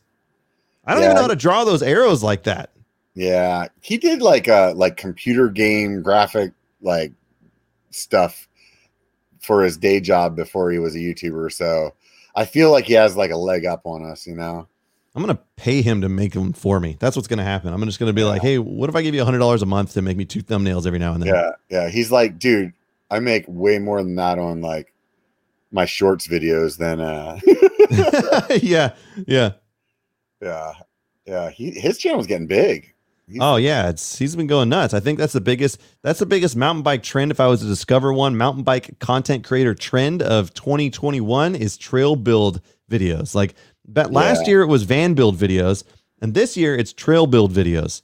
Also coupled with injury videos. At the very beginning of 2021, it was a lot of videos about people getting injured and documenting it. That was a big trend. But now it's trail building videos. Yeah, he's 362,000 now. Oh yeah, he's going nuts. But those features he's building are so cool looking too, man. It's so rad to see. His lady just got the new Bronson. I was watching on her channel the other day. What's her name? Yuka Van Yuka? Yep. Yeah. Dude, I want to ride that bike. I like do and don't. Like I want to ride it because I'm really curious about this whole mullet thing. And I don't want to ride it because I'm like, I will buy another bike. Do you really think it'll be that drastically different? Because you got a new bike recently that's, I think, or something that set some records or something you posted about on IG, right? No, maybe we're making stuff up. I just didn't. I haven't told people what bike it is yet. Yeah. But no, that's a short travel 29er. But honestly, the reason that I got that PR, I can't blame that or like attribute that to the bike for sure. I think it was just a good day. Yeah. I will say, like, that thing's definitely more efficient in the flat sections of that run. Yeah. So that could be something. I mean, it's a PR, right? So it was like, I don't know, 3 seconds faster than my last time, over what, like 3.5 miles. That's not like a showstopper. You know what I mean? But maybe, okay. So then the question becomes, now that you've ridden that low travel, did it like liven up the local trail that you're used to riding all the time? Uh-oh, I lost my camera. Yeah, I know. You're just freaking done, dude. Wait a Thought minute, you were hold a on. professional. Did the cable come out? Let me go look real quick. Hold on. I'll go ahead and answer your question about the trail. Honestly, I'm going to talk about it in the video that I've been editing for the last 2.5 weeks, but yeah, it's definitely more lively. I wanted that bike because I feel like the Bronson's like overbiked on a lot of the trails that I ride that are local, and I wanted something that was more better suited for that. And the Chameleon, I was doing a great job of that. It's just because it was a hardtail. At the end of the day, my back would just be like wrecked, especially when I tended to take that hardtail on stuff that was way chunkier than I probably should have. And so that beat me up. And that's why I decided to get the short travel 29er, was just kind of try to save my back some. And so far it's been really good. It's been really fun in the local trails that I've taken it on. That it's everything that I wanted it to be so far. It's everything that I've wanted it to be. The only thing is that I'm still trying to figure out the guidelines of the crossover mark of whenever it's okay, I need to bring the Bronson. Like, for example, I took that bike for 3 days up in the mountains. So we rode Downieville. We did 2 laps in Downieville, 2 laps in Mills Peak, and 2 laps in Mount Huff. And I was feeling in the Downieville runs like, man, I kind of wish I had my Bronson, but this is okay. And then on Mills Peak's pretty rocky. I don't know if you've ridden that yet. Not yet. Yeah, next time you go up to Aaron's, you should do it. It's like right there. Okay. And I definitely was like, man, I brought the wrong bike today. But Mount Huff is a very, it's like Third Divide, like super smooth and super fast. So that bike was right at home there. Yeah. It was definitely the right bike for that. And riding Auburn with that, the bike is great in Auburn. It's got to be perfect there. Yeah, I feel like that bike is almost perfect in most of the stuff we ride on a daily basis. There's only like anything local. There's nothing really gnarly close to us. Like, yeah, you know what I mean? Like, it's and if still it like is gnarly, it's gnarly for a short amount of time. Sure. So, yep. So like when I was in Downieville, let's just say the size of the chunk that I would be going through isn't tremendously different than the size of the chunk that I would go through in Auburn. Right. However, it's consecutive for, 10 miles like that. So your body's just like beat.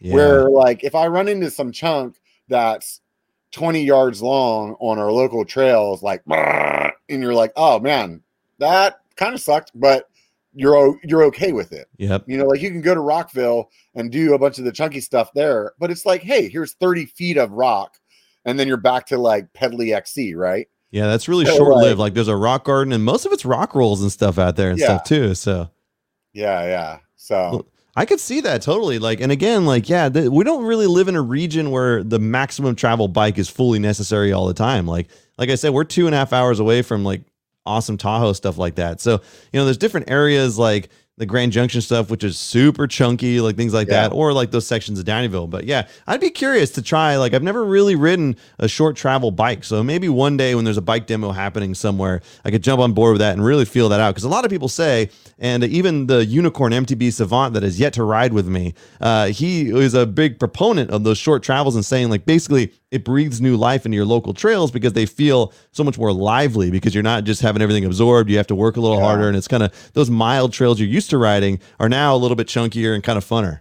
Yeah, I'm not sure how I feel about the 29er though. So in general, or just like I like it a lot. Are you just finding that it's not quite as maneuverable, or like, what do you? Because there's some parts of it that I like, but I definitely still feel like, I don't know, maybe it's because I'm a really big guy too. Like the wheels feel a little flexy to me. Yeah. And I just don't like how it rolls through really technical stuff. They definitely have gotten better at the steering. Like when I first started riding them years ago, I hated them because I would come into like a rock garden and I would feel like the bike kind of decided my line more than I did. And I don't feel like that's as much of a problem, but it just doesn't feel like, I guess at the end of the day, I just like 27.5 better. I really do. And it's just, and that's why I think I'm so intrigued about that new Bronson. Cause I'm like, all right. I mean, but what would it take to turn yours? You couldn't turn yours into a 29 up front. Mine is a 29 or both, like front. Oh, the Bronson is? I thought Bronson's 27.5. No, not the Bronson. Oh, I thought you were talking about the other bike. Sorry. Could you put a 29 wheel on the front of your Bronson? Yeah, it would raise the front end up, so that would. Oh, so it screws with your geometry. So they've designed this one to account for it. Okay. Yeah. I'm sure you could work around it though. I wouldn't doubt that there's somebody that did it, but dude, are you trying to talk me out of buying a new bike? Yes, I am, Robert. I'm trying to give you more money for camera gear and whatnot. I don't know. Yeah, right. What are you thinking, man? Ah, damn it. Yeah, I mean, I've had this Bronson for almost a year now, so I feel like it's old hat. Man, I've had this bike for like 2.5 years, I think. I haven't even damn it. I don't know how I turned into this guy that's always buying new bikes, because I definitely wasn't that guy before. But the market supports you. It's basically like saying oh, you want to buy a new bike every year? Good, because your trade-in's worth as much as it was when you bought it. So I was like, why not? At least close to it. Yeah, that's what happened last year. Because I sold my old Bronson for $3,800. I bought it for like $55. Yeah. And rode it for 3 years. So it wasn't much of a stretch to get the new one. And basically I didn't need the wheels. So whenever I did that, I was able to sell the wheels separately. And it really ended up only costing me like $500 to get the new bike. That's awesome. You know? Yeah. So, but this year it wouldn't be the same case. Like I'd have to, whatever I buy, I'd have to decide what I'm doing with the wheels. And I really like my Envies a lot. So would you just keep them on, just swap them? No, yeah, probably. More likely that's what I would end up doing. Yeah. Is just, or buying yeah, that's probably what I would do. Like I'd probably buy the lowest end build CC that they have right now. And I don't think that comes with carbon wheels. So I would just then take my Envies, put it on there, and then put those old other wheels on my current bike and sell it for whatever I could sell it for at this point. I don't know, man. It's tough. It's fun getting a new bike, and if you can do it and it's not costing you that much, like, yeah, that's definitely a lot of fun.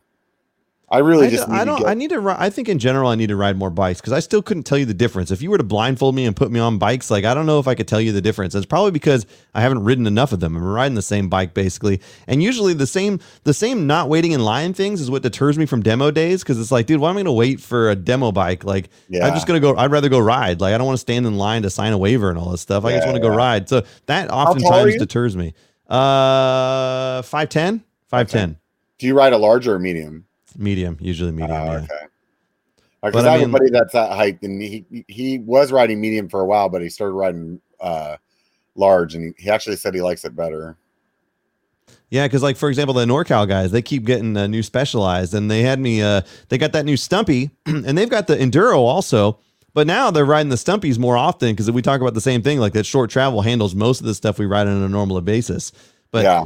They always work with that guy, and they always get their hands on the new Specialized stuff. I was like, oh man, I need to try. And so like when they did Dirt Days, I got a demo for one of their brand new e-bikes, like, and I didn't get a chance to ride it because I was filming so much. So the only time I rode it is when I went downhill Hoot and I videoed, and all I was doing is jumping off the bike, recording, going, and then I would haul back up the top of the trail and did a second run and filmed.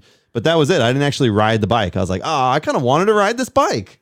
Yeah. It was a bummer. Huh. One of these days, maybe Sedona will change it, but it's not going to happen because when we go to Sedona, we're just going to be hanging out and talking. I'm not going to go wait in line to get a bike. Yeah, right. You kidding me?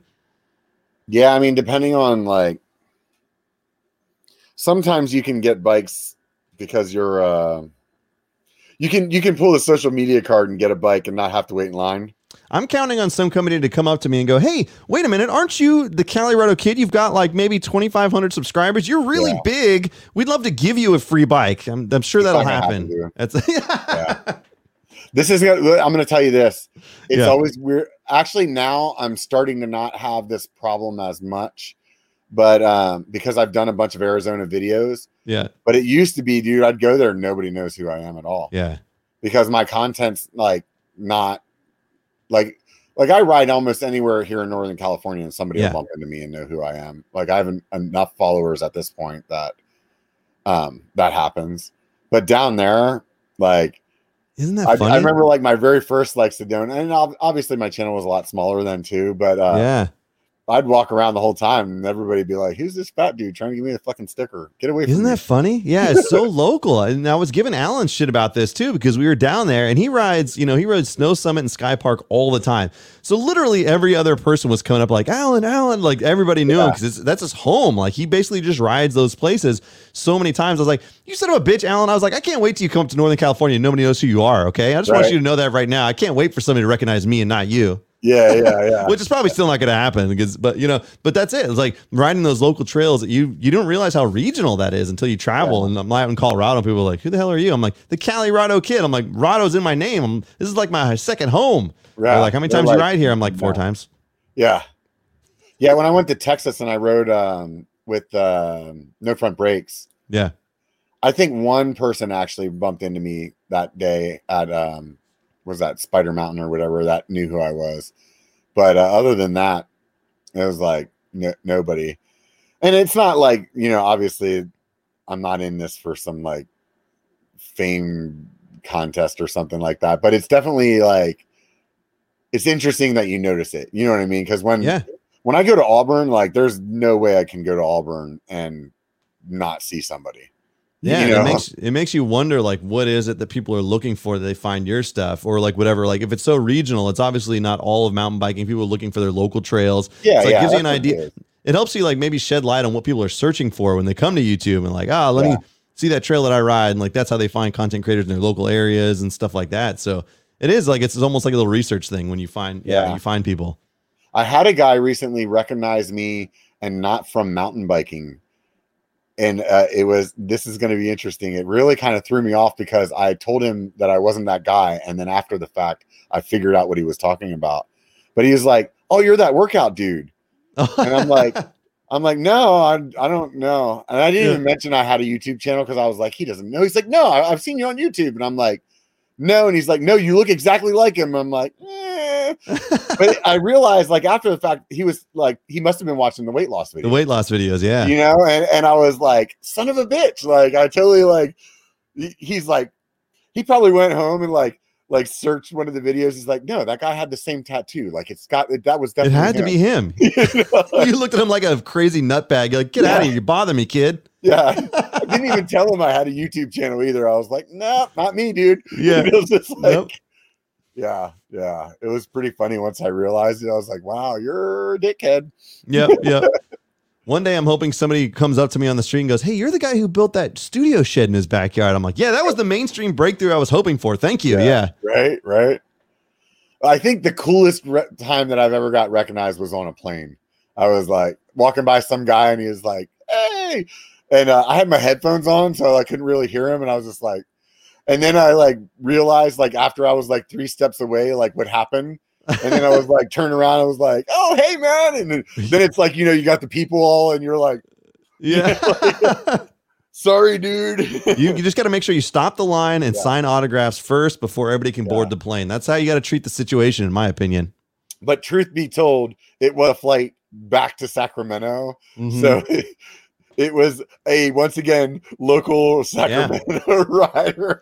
That's so interesting. It's like, man, you think about like what it takes. Like maybe these guys traveling around the country get bigger subscriber bases because they ride those trails that are in every region. Like Brian, for example. Brian, if you, any trail system anywhere, if you search for it, Brian's going to be the first video that pops up probably. So it's like, man, like there's something to that. Like no matter what, if you search for, Wisconsin, like mountain biking, BKXC video, you know, it's like, cause he's just covered every base. It's pretty cool. Yeah. I think you have to either do, excuse me. Apparently can't breathe water. No. I think you either have to do content that's not regional, like trail building, right? Yep. Or you have to just embrace the fact that you're going to be regionally popular. Yeah. The downside is where we're at, there's a lot of regionally popular guys. Yeah. And then we're also up against a very regionally popular guy. So it's like, you know, it's like a bunch of us that are like 10K and smaller kind of channels or 20K and smaller kind of channels. And then you have Brian who also rides our trails. So, but, and is better at making thumbnails than us. So like, even though our video is newer, this is still getting put in the top of the list. I'll just put his face on every thumbnail from now on. Nobody knows the difference. Right.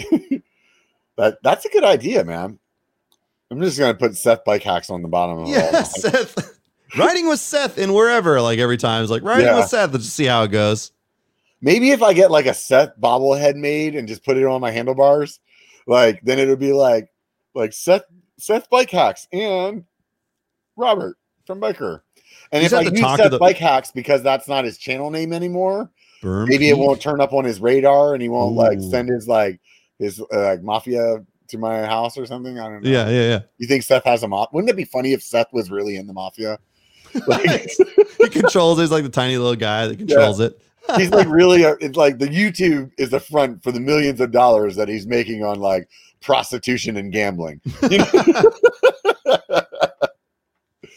It's like, what a better way to get out in front of it than like just be on the internet, like full on, like, oh no, dude, I got a successful YouTube channel, of course. Why else am I driving this Maserati? Oh my God, I can't even imagine it with him. He's just like, I've never met the guy, but like from what I understand, he's just incredibly intense and focused. And it's like, man, that's really what it takes. Like, it's just so like I talked to Brian. I was like, has he changed at all? Like since having a kid, has he slowed down? He's like, no, dude, like he's just so involved. Like, and it's gotta be his personality. It's pretty impressive. I think you're the same way though, dude. I think so, but I can't keep it up. Like I can keep it up in short spurts, but like I can't constantly do that. I have to like, I don't know. I have my like I think we all do, where you just have those moments where you just shut down. Like you're just like, man, I can't. It's not working right now. I can't sit down and edit. I have to go do something else or something like. So you don't have like a super because maybe it's just because I see you on Instagram and like your live streams a lot. So what about your videos? You're not doing those as often. I don't have a release schedule. Like there's numbers that I want to hit. I'd love to have them out every 2 weeks. But like, for example, this travel to San Diego, I ended up just spending more time with the family and not wanting to stay up all night editing. And then when I was hanging out with Alan, it was like, I didn't even really record because I was like, I kind of just wanted to like hang out and meet these guys, you know? Yeah, just have a good time. Yeah, so like I didn't do as much as I should have done down there, so I'm a little behind. I've got a trail build video out of Brian's property that's in the works, and I've got the footage. I started editing it. It's just like I've been building this shed, so it's like I'm literally working and filming on this all day, and so then I want to sit down and edit the rest of the night. I'm just like, man, I got to have some time. So like a part of me feels the pressure to release, like because I know that when you release videos, that's how you get subscribers. You have to release videos, you know? Yeah. Like because you see those trends, you see like.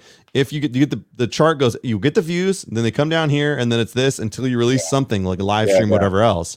So there's that pressure, but I wish I could. There's only so much time in the day, and but I don't like have a release schedule per se. But I'd love to do them every 2 weeks. But man, I'm behind on this one because I'm trying to build this place out. I'm trying to do everything else. I got a family too, so you know how it is. I've been doing a better job at releasing on Patreon than I have on YouTube.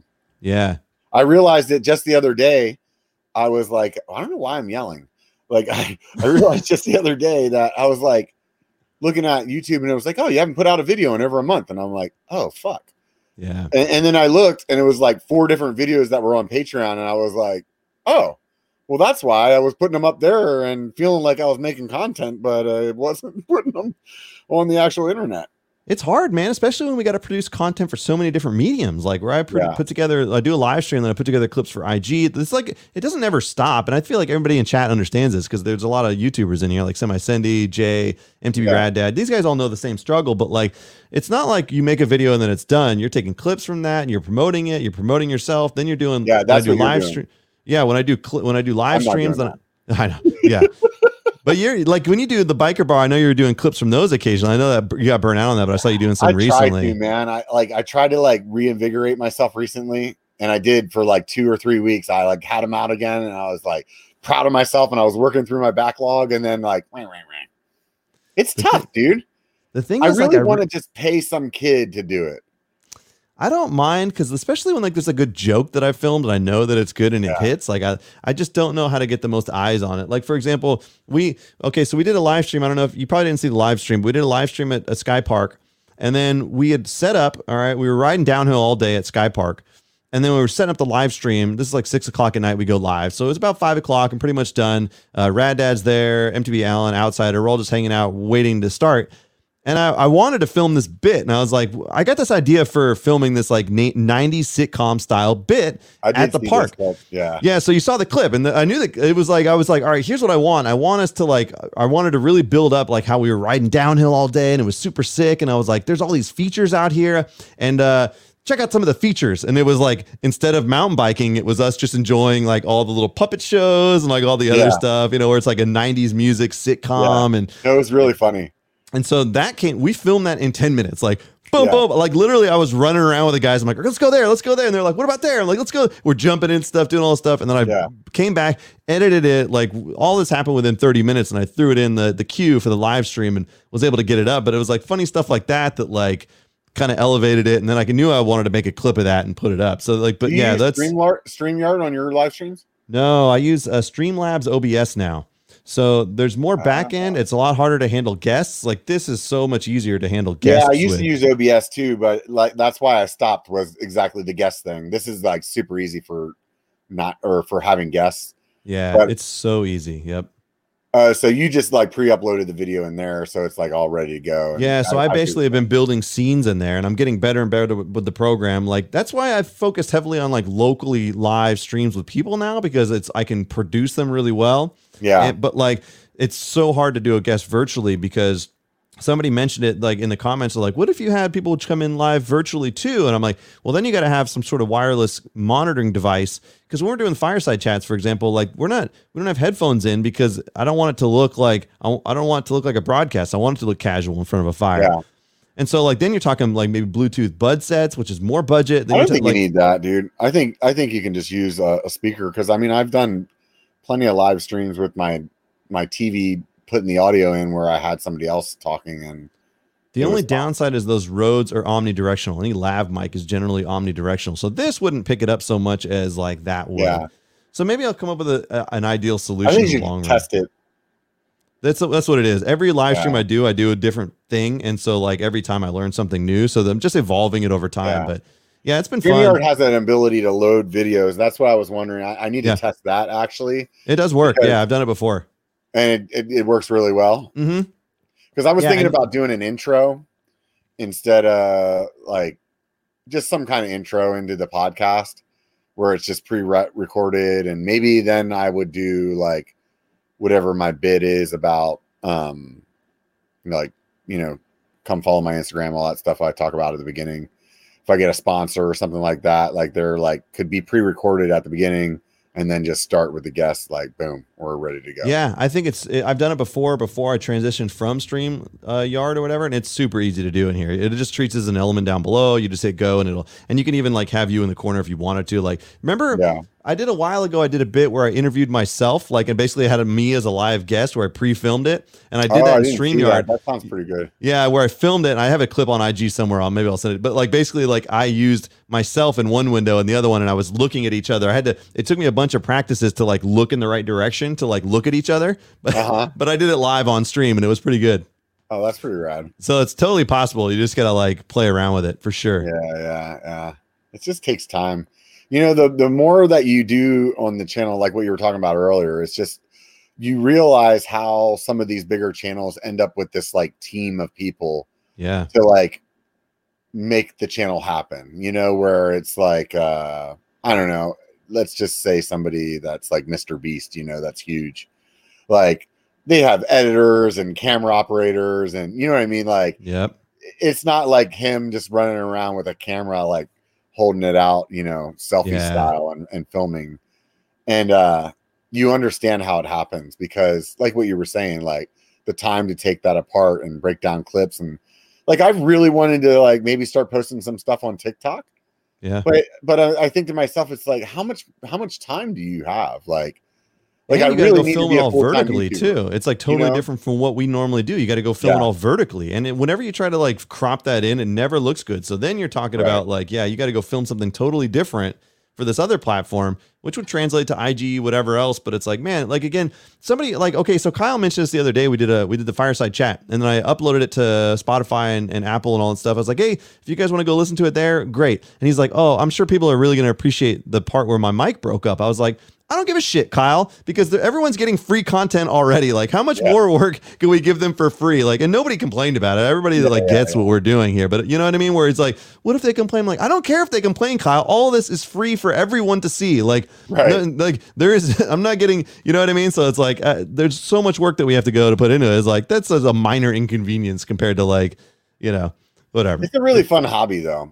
Oh, it's so good. Like, it's like, look, how can you not think about anything else? It's like so fun. Like that Downeyville video was literally like, I was having so much fun editing it. Like it reminded me of why I really enjoy it. It's so intricate, but playing around with some of the new tech and the graphics I was working with and all this stuff, like I was having a lot of fun. I texted a couple of people beforehand. I'm like, I don't really think this video is going to do great, but like I'm having so much fun putting it together. It doesn't matter because I'm investing in my own education. Like I always tell people before, like if you can learn one thing in each video, a new thing, then you're going to, over a year's time frame, you're going to be a light years difference in terms of editing and whatever else. Yeah. And you can look at that Downeyville video I made versus the Downeyville video I made exactly a year ago, and they are nothing alike. And that's something you told me when I made the Yeti Gathering video. And I was like, man, this thing's more intricate than I've ever made. And you're like, yeah, but you're going to look back at this and like, it's going to be crappy compared to like, you know what I mean? Like right now it's your best. But later on, it's not even close. Yeah. And you're 100% right, you know? It's really weird. I enjoy it though, man. Like, honestly, dude, it would be awesome if this thing just freaking blew up and I could quit my job and be a real YouTuber, right? Yeah. Really real one. I'm a real YouTuber now. Yeah. You know, but if it doesn't play out that way, which judging by my track record, probably not. Like it's a fun little side gig, man. It's like super fun. I've met so many rad people. I've had so much fun. I've documented the shit out of my life. Oh yeah. Like I feel like I could get hit by a bus at any point in time and my grandkids would still know me. You know what I mean? Like my kids would be able to be like, hey, look, watch this one. This is the type of bullshit that grandpa used to do. Yep. Except for he would bring me with him. You know, like you know, so I don't know. That's really fun. So. It's totally true. When you think about like, what do you consider success? And it's like, man, knowing that like so many rad people know who you are and you met so many new friends is pretty world expanding. Like just meaning like somebody said it once was in one of the chats where they're like, you know, also you're never more than like one viral video away from like tons of subscribers. So it's like, that's partially true. Look at what Bobo's doing. He's gained like 35,000 subscribers in a couple months changing formats slightly. Yeah. But like, just like, again, definable success in what you do. It's like, is having this rad network of people that you never would have known had you not started this channel, is that reward enough? Maybe not. Maybe we want $1 million too. But like, just like knowing people across the country that are willing to like let you stay at their place or like show you the trail systems or like you can talk to on a regular basis for advice. That's so cool, man. It's so cool. Yeah. I'm trying to figure out what my niche is. Yeah. You know, I'm not sure what it is right now. You know, I am enjoying the videos that I'm making. Yeah. You know what I mean? But I feel like I have to come up with some sort of like, this is my thing. This is what I'm good at. You know, like basically like Bobo for a long time, I was always saying to myself, like, and to friends, like, that guy should be doing sketches and that's it. Yeah. Like there's no reason he should be doing any POV, any kind of a review, any kind of just sketches, and that's it. And that's what he's doing now. And look at him. He's killing it. Yep. Right. And like, I think you're pretty good with the sketches, but man, you're like really killing it too with like your like full on documentary style, I guess you could say, of like a review of a place. Yeah. Like how you did Hoot. I feel like Hoot was like a learning experience for you to do the Downeyville video. Yep. And that video was amazing. Like I honestly I have a rough cut edit of like a first timer to Downeyville on my Patreon that people saw. And this is like a couple weeks ago. And I was like, oh, I need to go back and film some other things that while I was doing the rough cut, I was like, oh, I need some shots of this and some shots of that. I'm going to go back and get that stuff and I'm going to put this video out.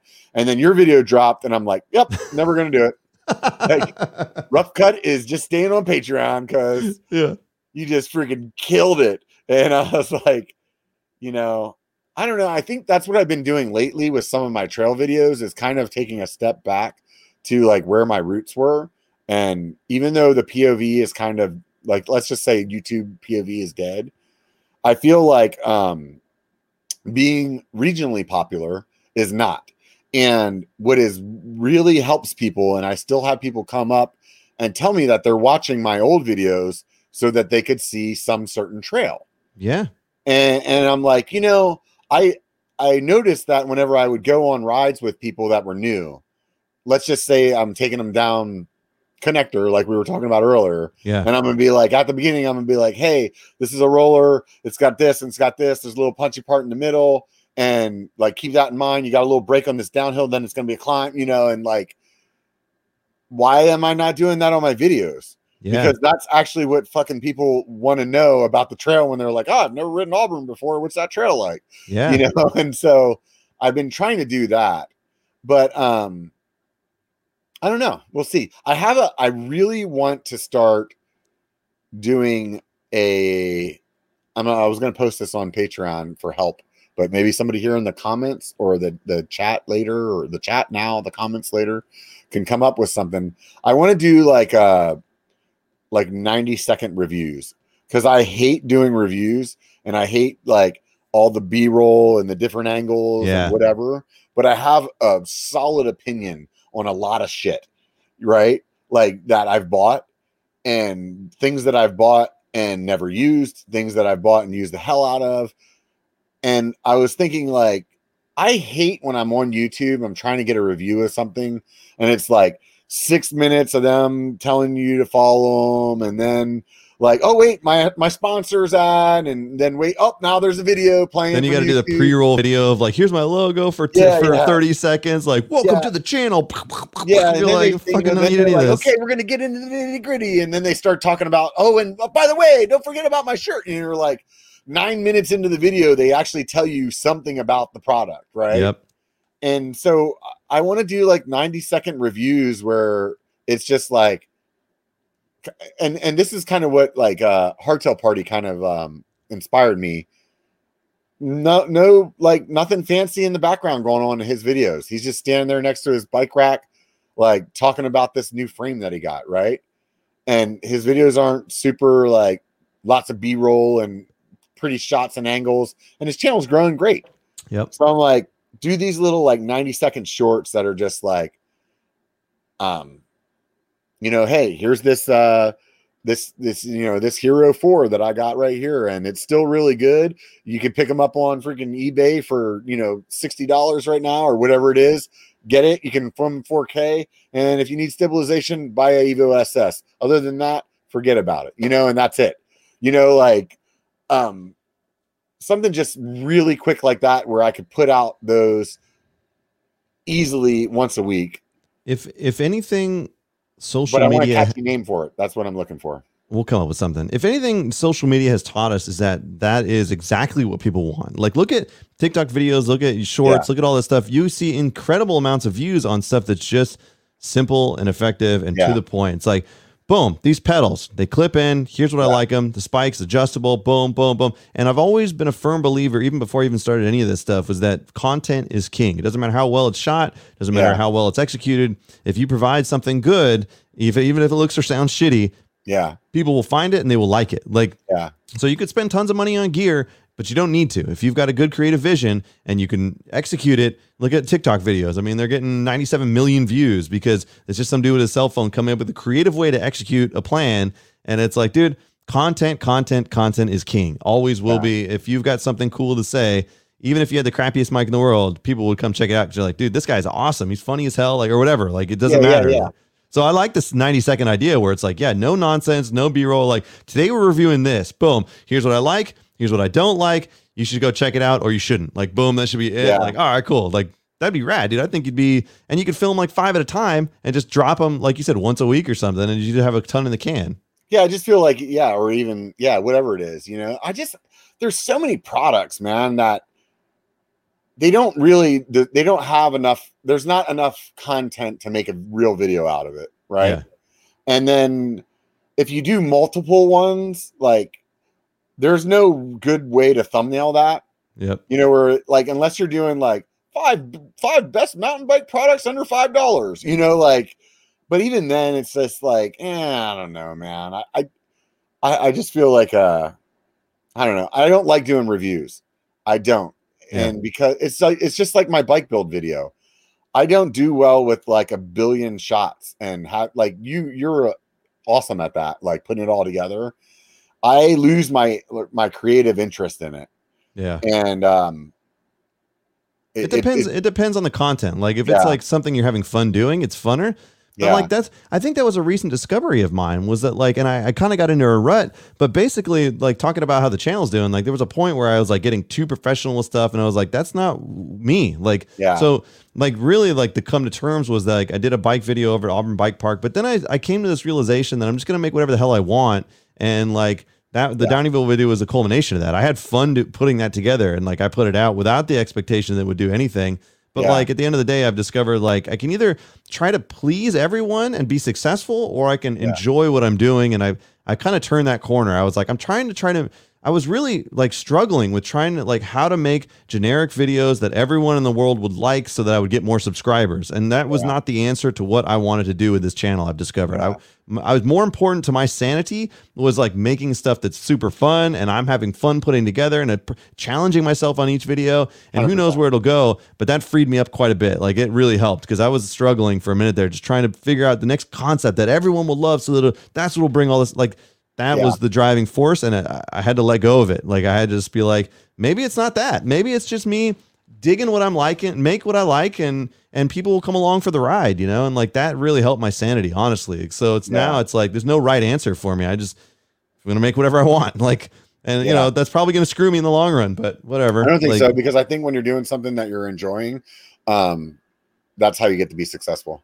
Yeah, and that, like I said, that Downeyville video was so fun for me to put together. I really was having a blast putting it together. And so now it's like getting creative with the angles, playing around with music and timing and doing all. And like I said, always trying to learn a new thing on each video and how to implement it. And like it's always just it feels like I'm cheating, because when I put a video out, like it was fun for me because I'm learning something. But then like it's like these suckers are watching it too. Like like at the end of the day, it's like cool because it's like almost like going to school. I'm getting like I'm learning a ton, like just my knowledge base is increasing, and then I get to put it out, but like it's more selfishly about me like improving my skill. And that's I think I'm like, gonna really go out in my backyard and put my drone up about 3 feet, like maybe 6 feet up off the ground, and just smash that fucker with a baseball bat so I can buy one of those Skydios. Because every time I watch your video, that's all I'm thinking about is I can't wait for my drone to die so I can buy one of those Skydios. However, I'm like secretly hoping that my drone lasts long enough for the next version of the Skydio to come out, because I feel like they're going to make the wings like collapsible. And at that point, I'll be like, oh, that would be the best camera ever, right?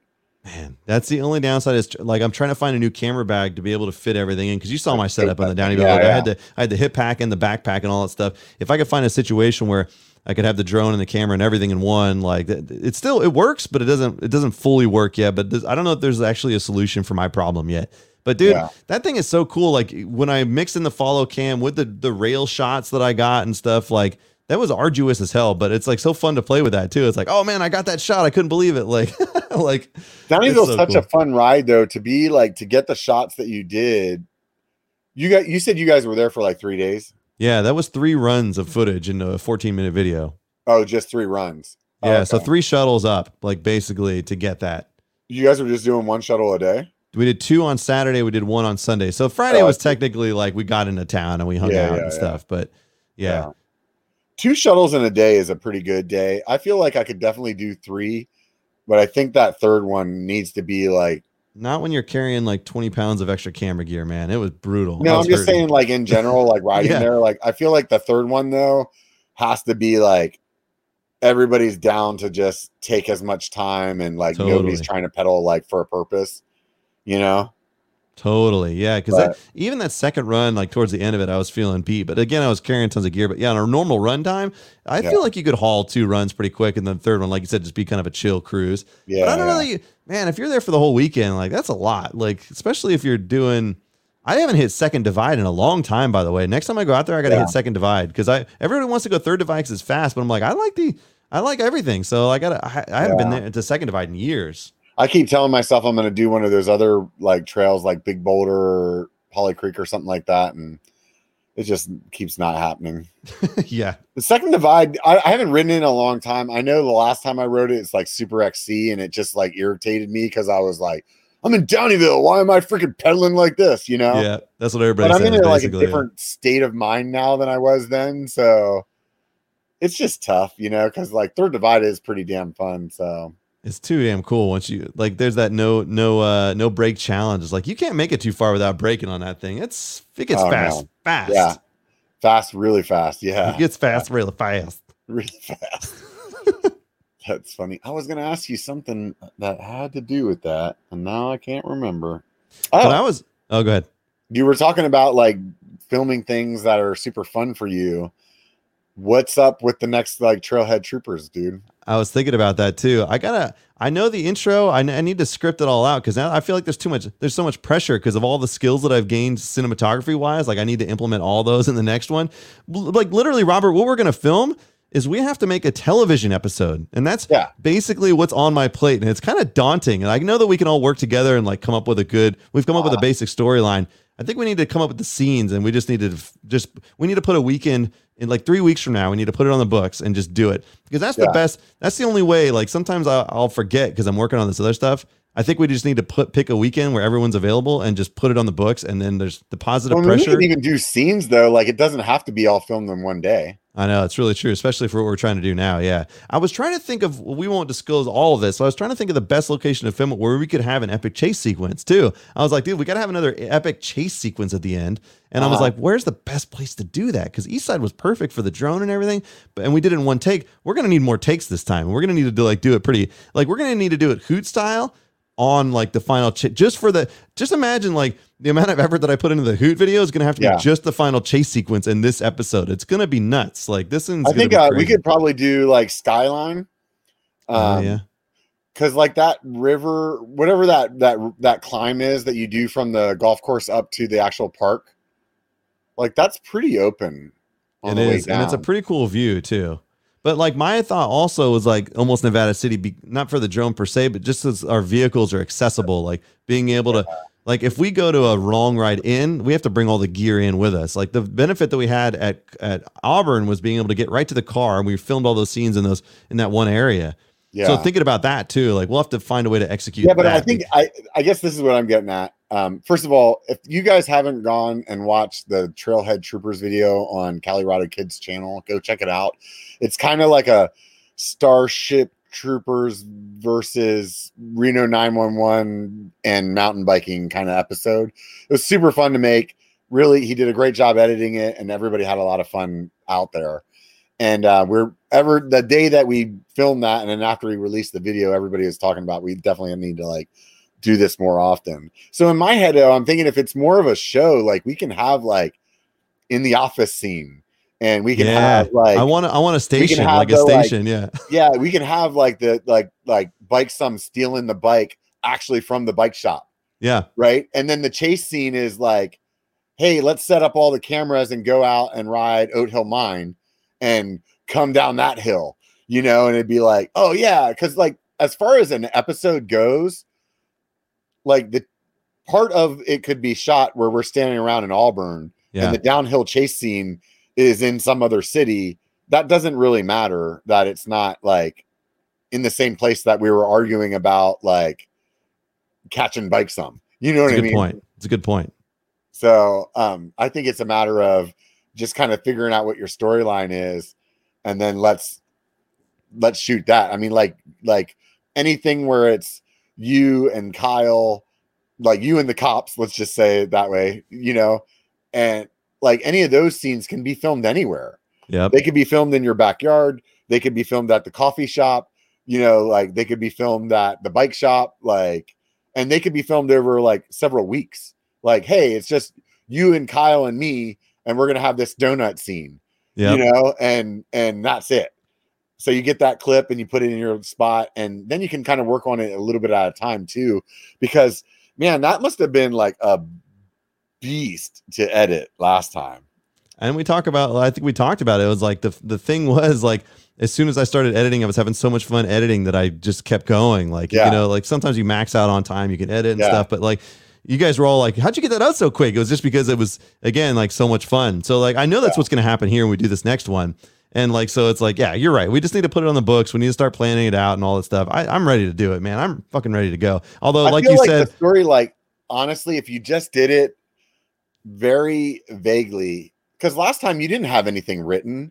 No. And I felt like you have enough people that could ad lib well there that we kept the direction. And I mean, there was a few people that were like, oh, this is not scripted very well. And the actors didn't know their lines. I'm like, what actors? I have less than 1,000 subscribers, you idiot. Right. Hire actors, you dummy. Yeah. So I feel like the more that we play the characters, the more we can get into it. Oh yeah. You know, so I thought it was fun. Nah, it was so fun, man. Yeah, we need to do it. I think it was funny because you were like, you're gonna regret wearing that leather jacket in the summer, and so maybe I need to switch from like a leather jacket to a members only jacket, like as a scene. Why don't you get like a leather vest though, like the same color, like an Indiana Jones vest or something? Yeah, like it would be like tire pressure pump in here and some stuff. Like I don't know. That would be kind of funny that we could like bag on you about your jacket, like, and you'd be like, dude, I just cut the sleeves off, man. Come on. Yeah. Yeah. It's going to be good. I know John's going to be on board. He's in here too. Active Life 2.0. We got to get him back on the camera. I've got multiple cameras now, and the camera that I have now is much more capable too. So it's going to be pretty fun to play with. Yeah. You started giving me some camera envy the last time we were talking. I like went all in on my 6600, that the Sony APS-C, I believe, the compact crop sensor. Yeah. And I was like, this is going to be good enough for me. And then you start like doing all this shit with your glass and your like full frame. I'm like, oh wow, that's definitely better than mine. Oh, sweet full frame. I will say it like it is the greatest camera I've ever owned. It wasn't cheap to do it, but man, oh man, is it fun to play with. And like having a variable. I feel I'm not using my camera well enough yet to like warrant it yet though. No, like that still shoots really incredible stuff. And like I've got a 6500 as my backup camera. So that's my like second camera angle. I use that with this one. And then I have the GoPro for the establishing and the live streams.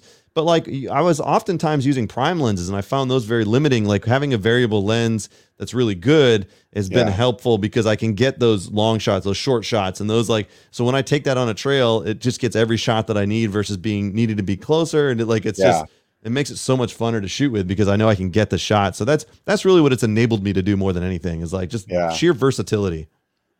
Yeah. I think I've definitely enjoyed the photography. That's another thing that we need to set up too that we've done in the past that I think you weren't on the last time, but I think you and Ashley and Kyle went out, right? Yeah, I did a little photo shoot, and there's some other people that I've been talking to recently that were interested in doing it as well. And like, we should set another one of those up. Go out, do a fun ride, and take some pictures.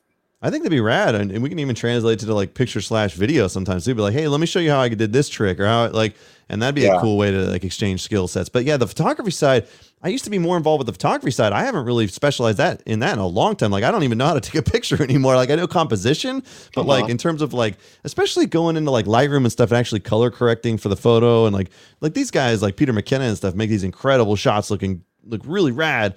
Yeah. I just take a picture and put it into something. Like, that's the extent of what I do with a picture now. Yeah. I kind of miss that. I did a black and white photography class when I was in high school. We went to the local community college with my dad, and we had to go to the dark room and develop the film and all that stuff. That was actually like really interesting. Like, it's funny. It's all those skill sets. Like, how many things can you learn at one time?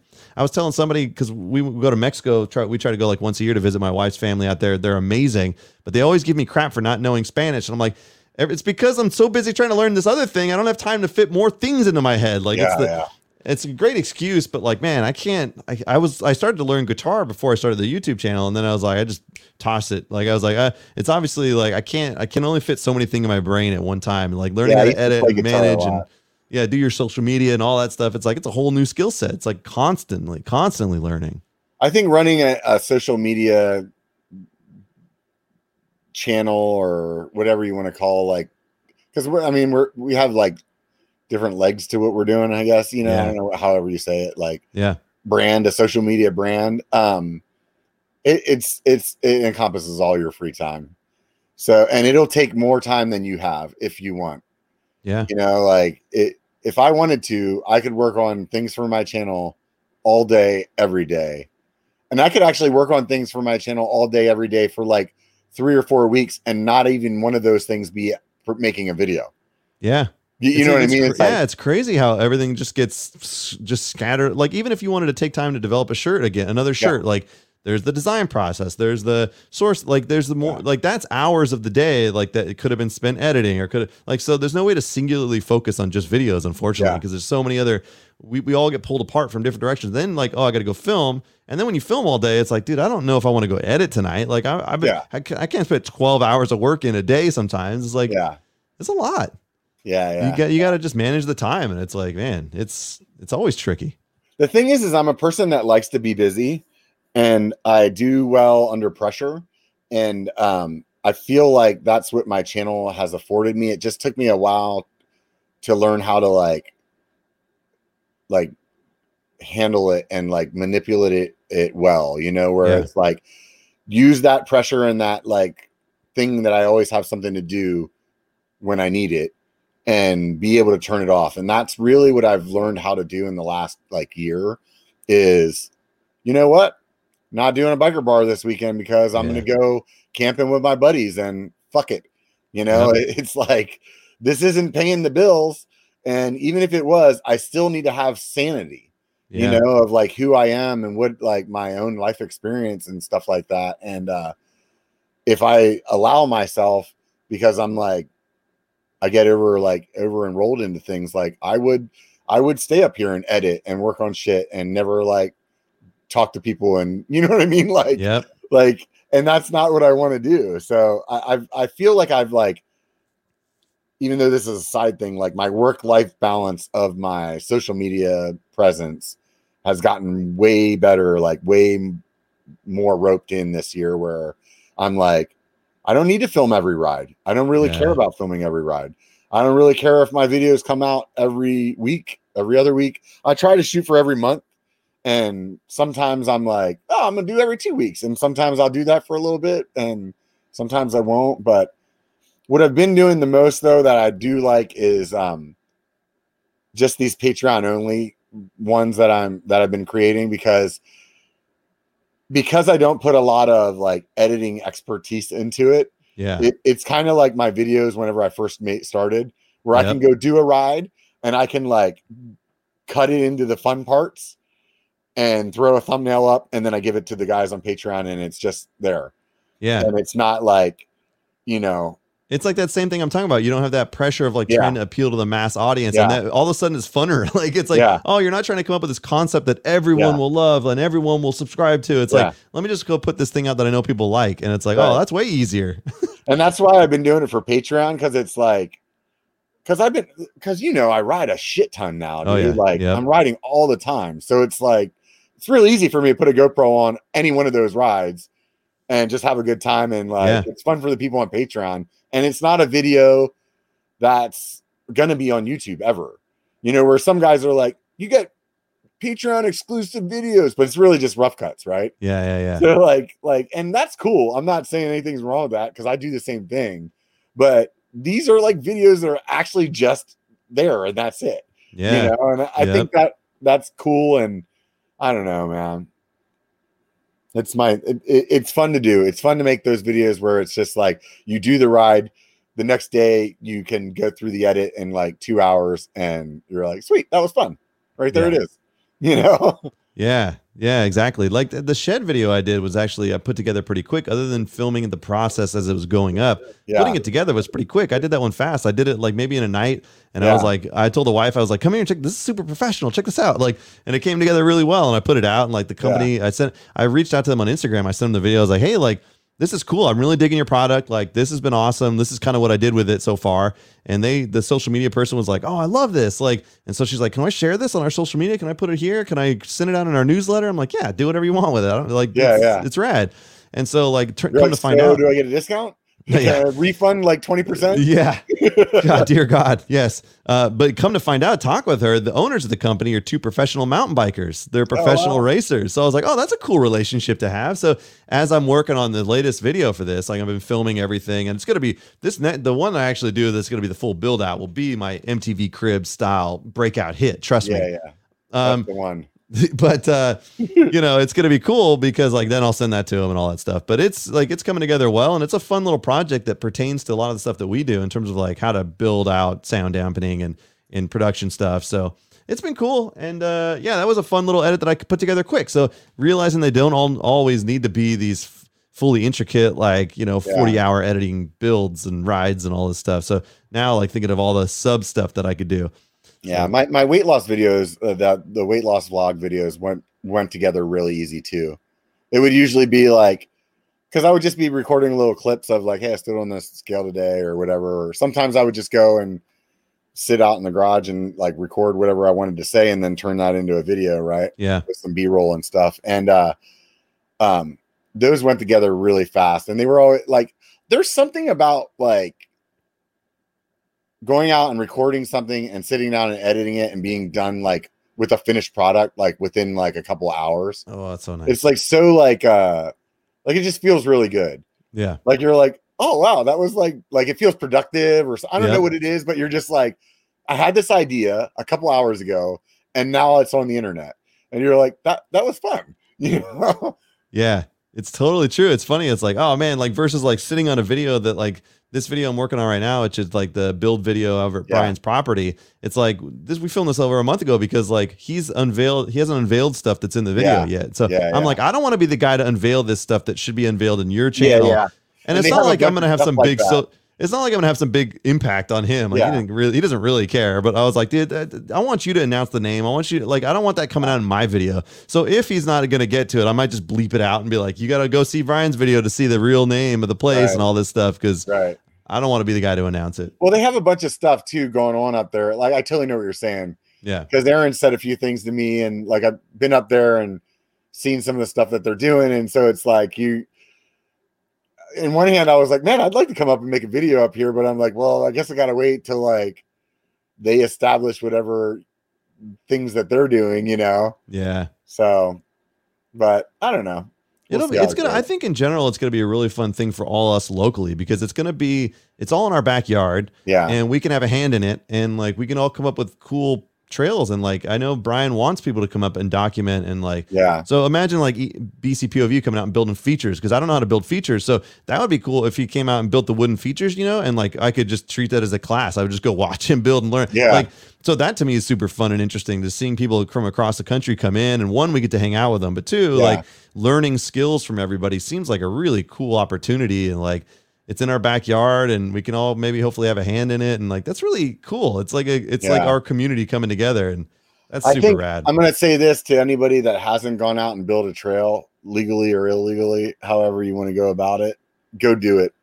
Like it totally changes a lot of how you like look at mountain biking, and for a good, in a good way, like a really good way. It really does. Yeah.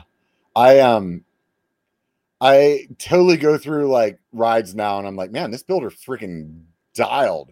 Like, Yep. like how did they make this climb feel like I'm going downhill? You know, you're like, Yep.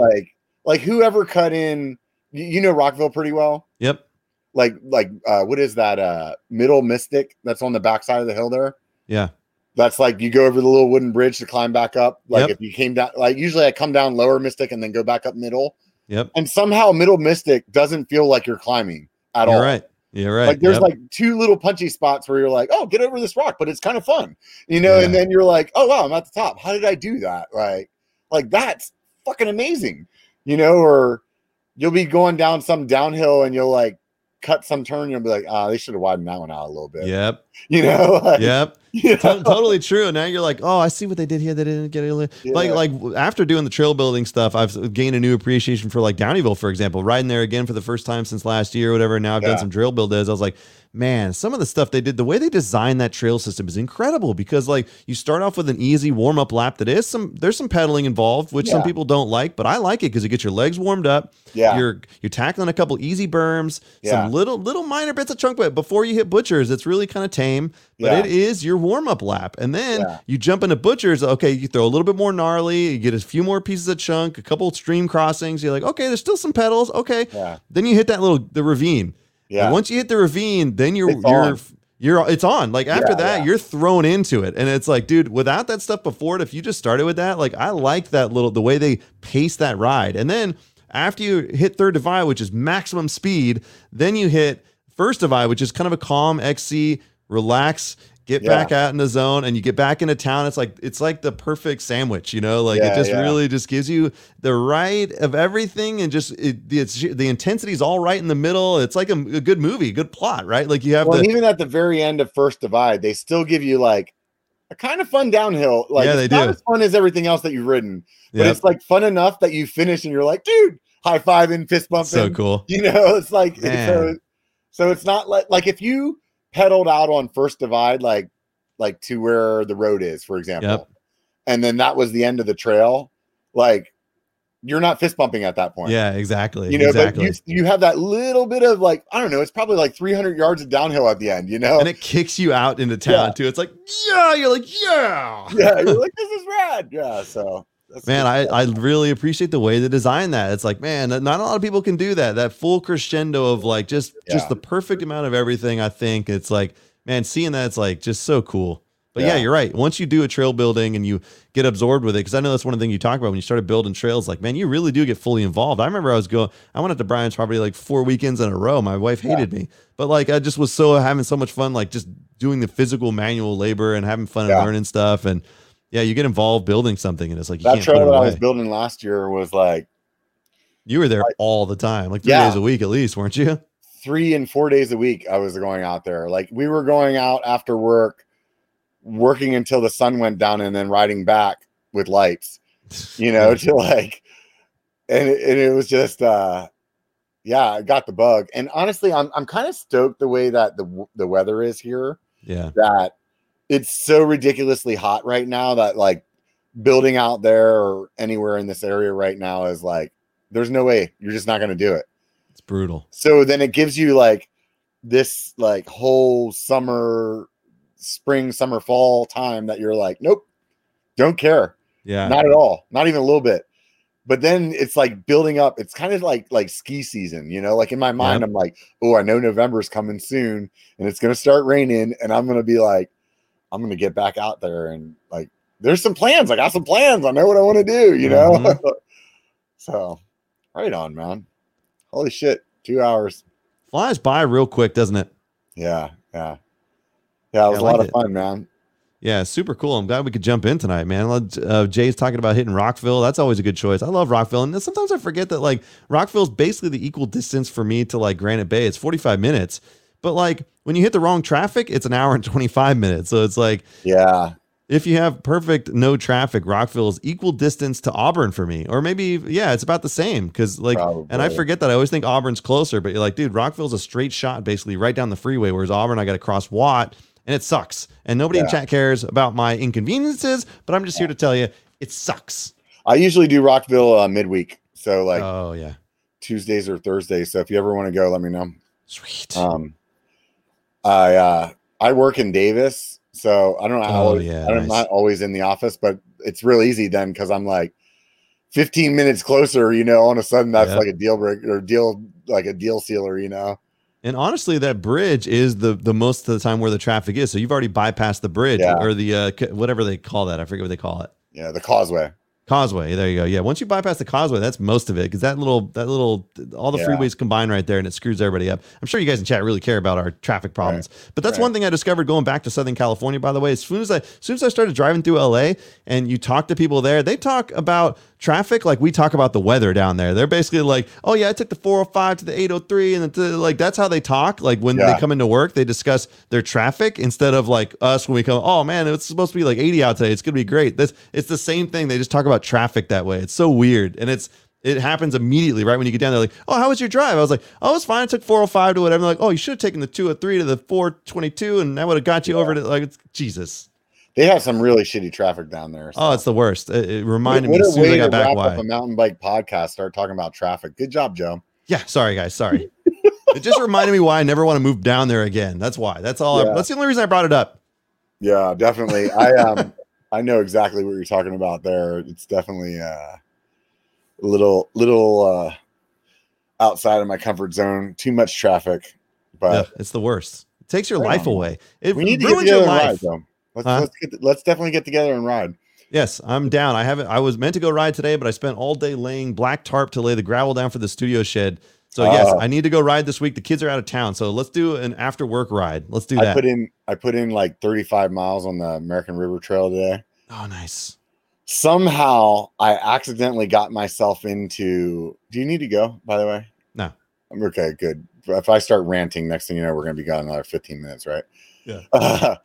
Somehow, like a week ago or 2 weeks, I think it was a week ago, I like looked at my Strava and it was telling me how many miles I've ridden that week. And it was like, you rode 90 miles. And I was like, oh, dude, I need to do another ride so I can do 100 this week.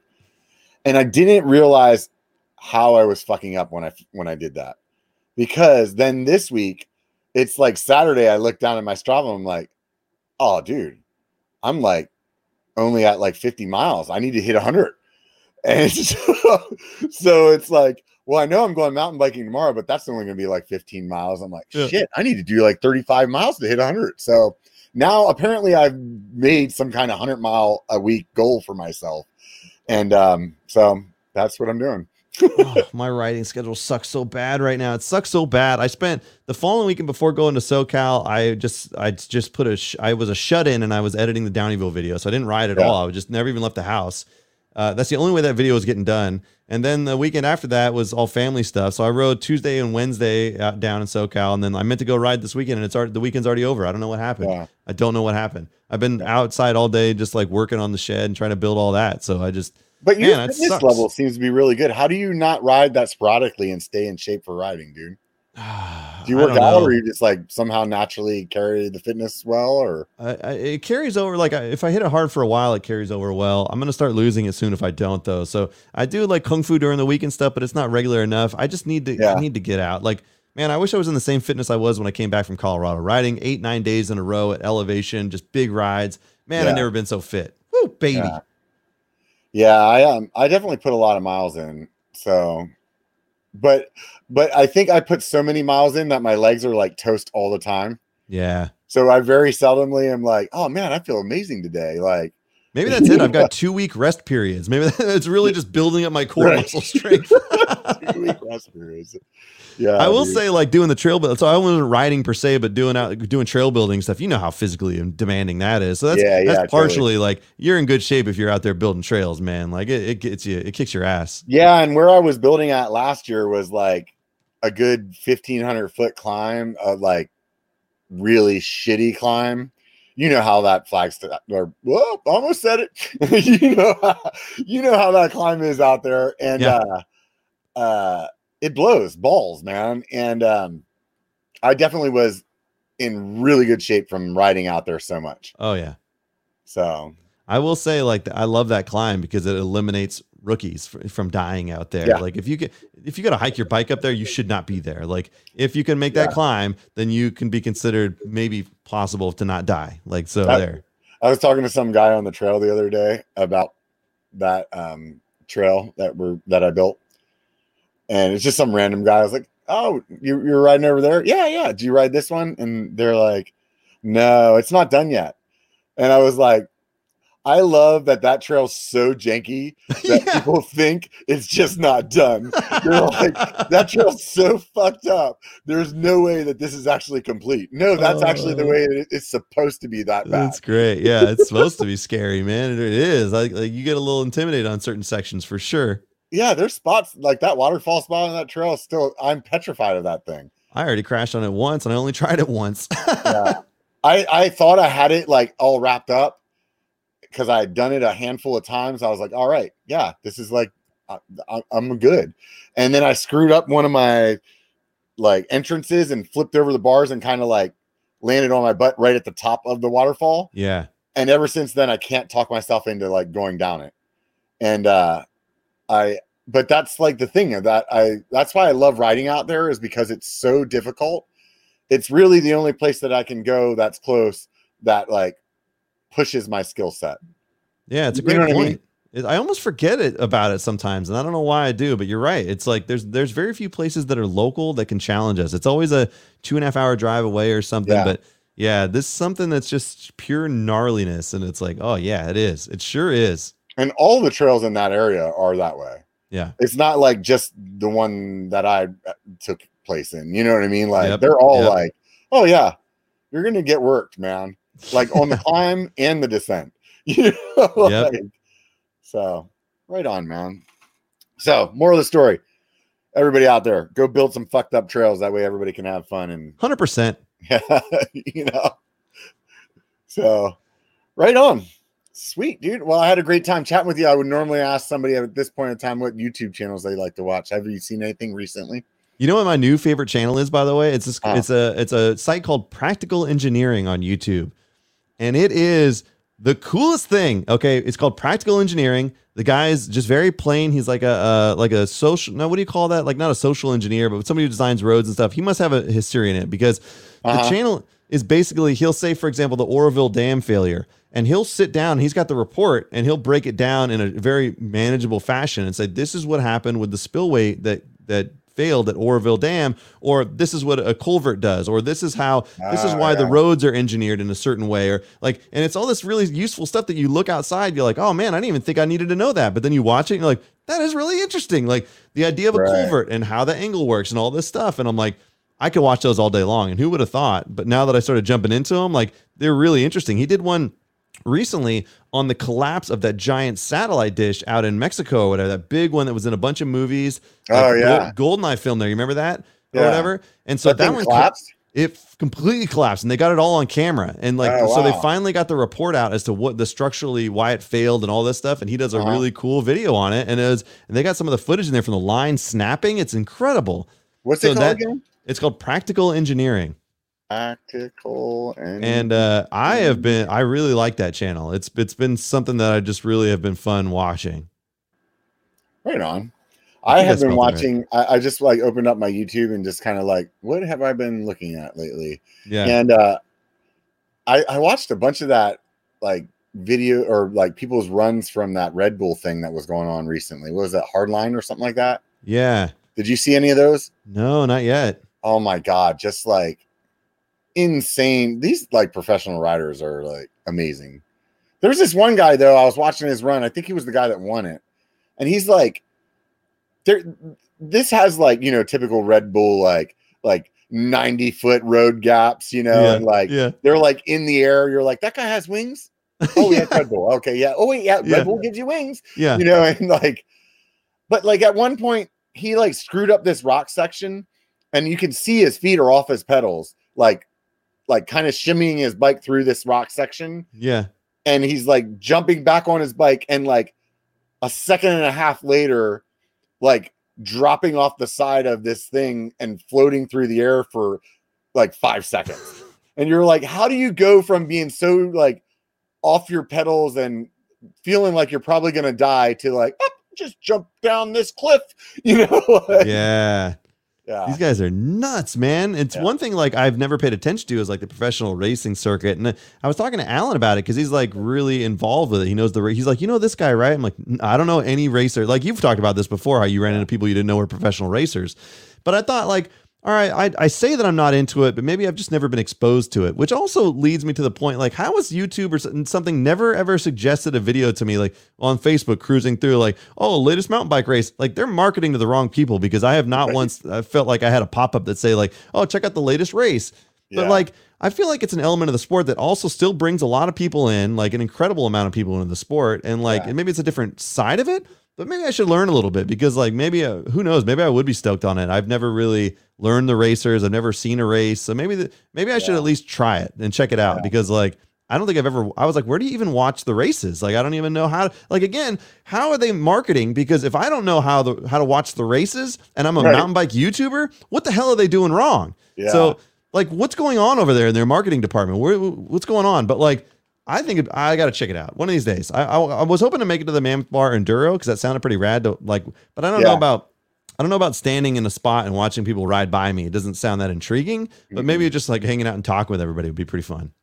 Yeah, I kind of forgot that was going on that day. I almost rode up there or went up there to ride, and then somebody reminded me last minute, so I ended up going out to like Salmon Falls and riding out there. And yeah. I don't know. I think like. I don't know if I want to see a race on trails that I like to ride all the time. I kind of want to see like somebody go through some shit that I can't ride. You know? It's true, but then you look at like Dial Health, Derek Teal's video on East Side, where he's like just going through it, or like Jay's probably got some gnarly footage from his race time there, and he said he's coming out soon. But like, dude, when you see these guys do something on a trail that you ride all the time, you're like, oh, I can't even do that. I can't even think about doing that. Like maybe there's something to that, like because they're sending stuff that's crazy, and you're like, I didn't even think that was a line. Like when you go down Confluence and you see that jump over the ravine, I'm like, nope, never gonna do that. And these guys like Max rides bikes and stuff, just no problem sending it through right over the ravine. You watch Trail Peaks videos in Auburn, you're like, yeah, I'm not doing it right. Yeah, no, I'm not doing any of this right. I'm like walking my section, and they're like, can you get back on your bike here? I'm like, no, it looks a little scary on the left. I don't know. Sweet. All right, man. Well, hey, dude, I really appreciate you taking the time to get on the Biker Bar and chatting with me. For sure. As usual, it's always a good time. Time goes by quickly. Any of you guys that have enjoyed the show, hit the subscribe button. Those of you guys that are listening to the podcast, thanks for tuning in. Rate a review if you can. Like if it's a good one. If it's a shitty one, you probably don't have time for it. You shouldn't do it. Yeah. But if you enjoyed this and you're watching on YouTube, hit the thumbs up. That's always good. And like I said, if you're listening to this after the fact, leave a comment. Honestly, it's fun to come back and chat with people about things on the show. So even after the fact, so don't feel like just because you're not watching it live, you can't join in on the fun. Mm-hmm. And one other thing that aside from my nose itching right now. As a side note, while you scratch your nose, one of the funnest things I find to do when you go rewatch a live stream on YouTube is the comments are still there. So you can actually go watch the comments real time. And sometimes that's fun. Yeah, definitely. And I leave those on. So some people turn them off. So no, I keep them on too. So. Hey guys, remember one thing, if that's the only thing that you remember today, it only takes a bike to be a biker. So, oh man, I forgot to put my little thingy up. See, now I got to start all over. Remember one thing, guys. It only takes my little thingy. What am I doing here? Next thing you know, I'm going to be like, if you do something, always said do. It only takes a bike to be a biker. Get out and be one.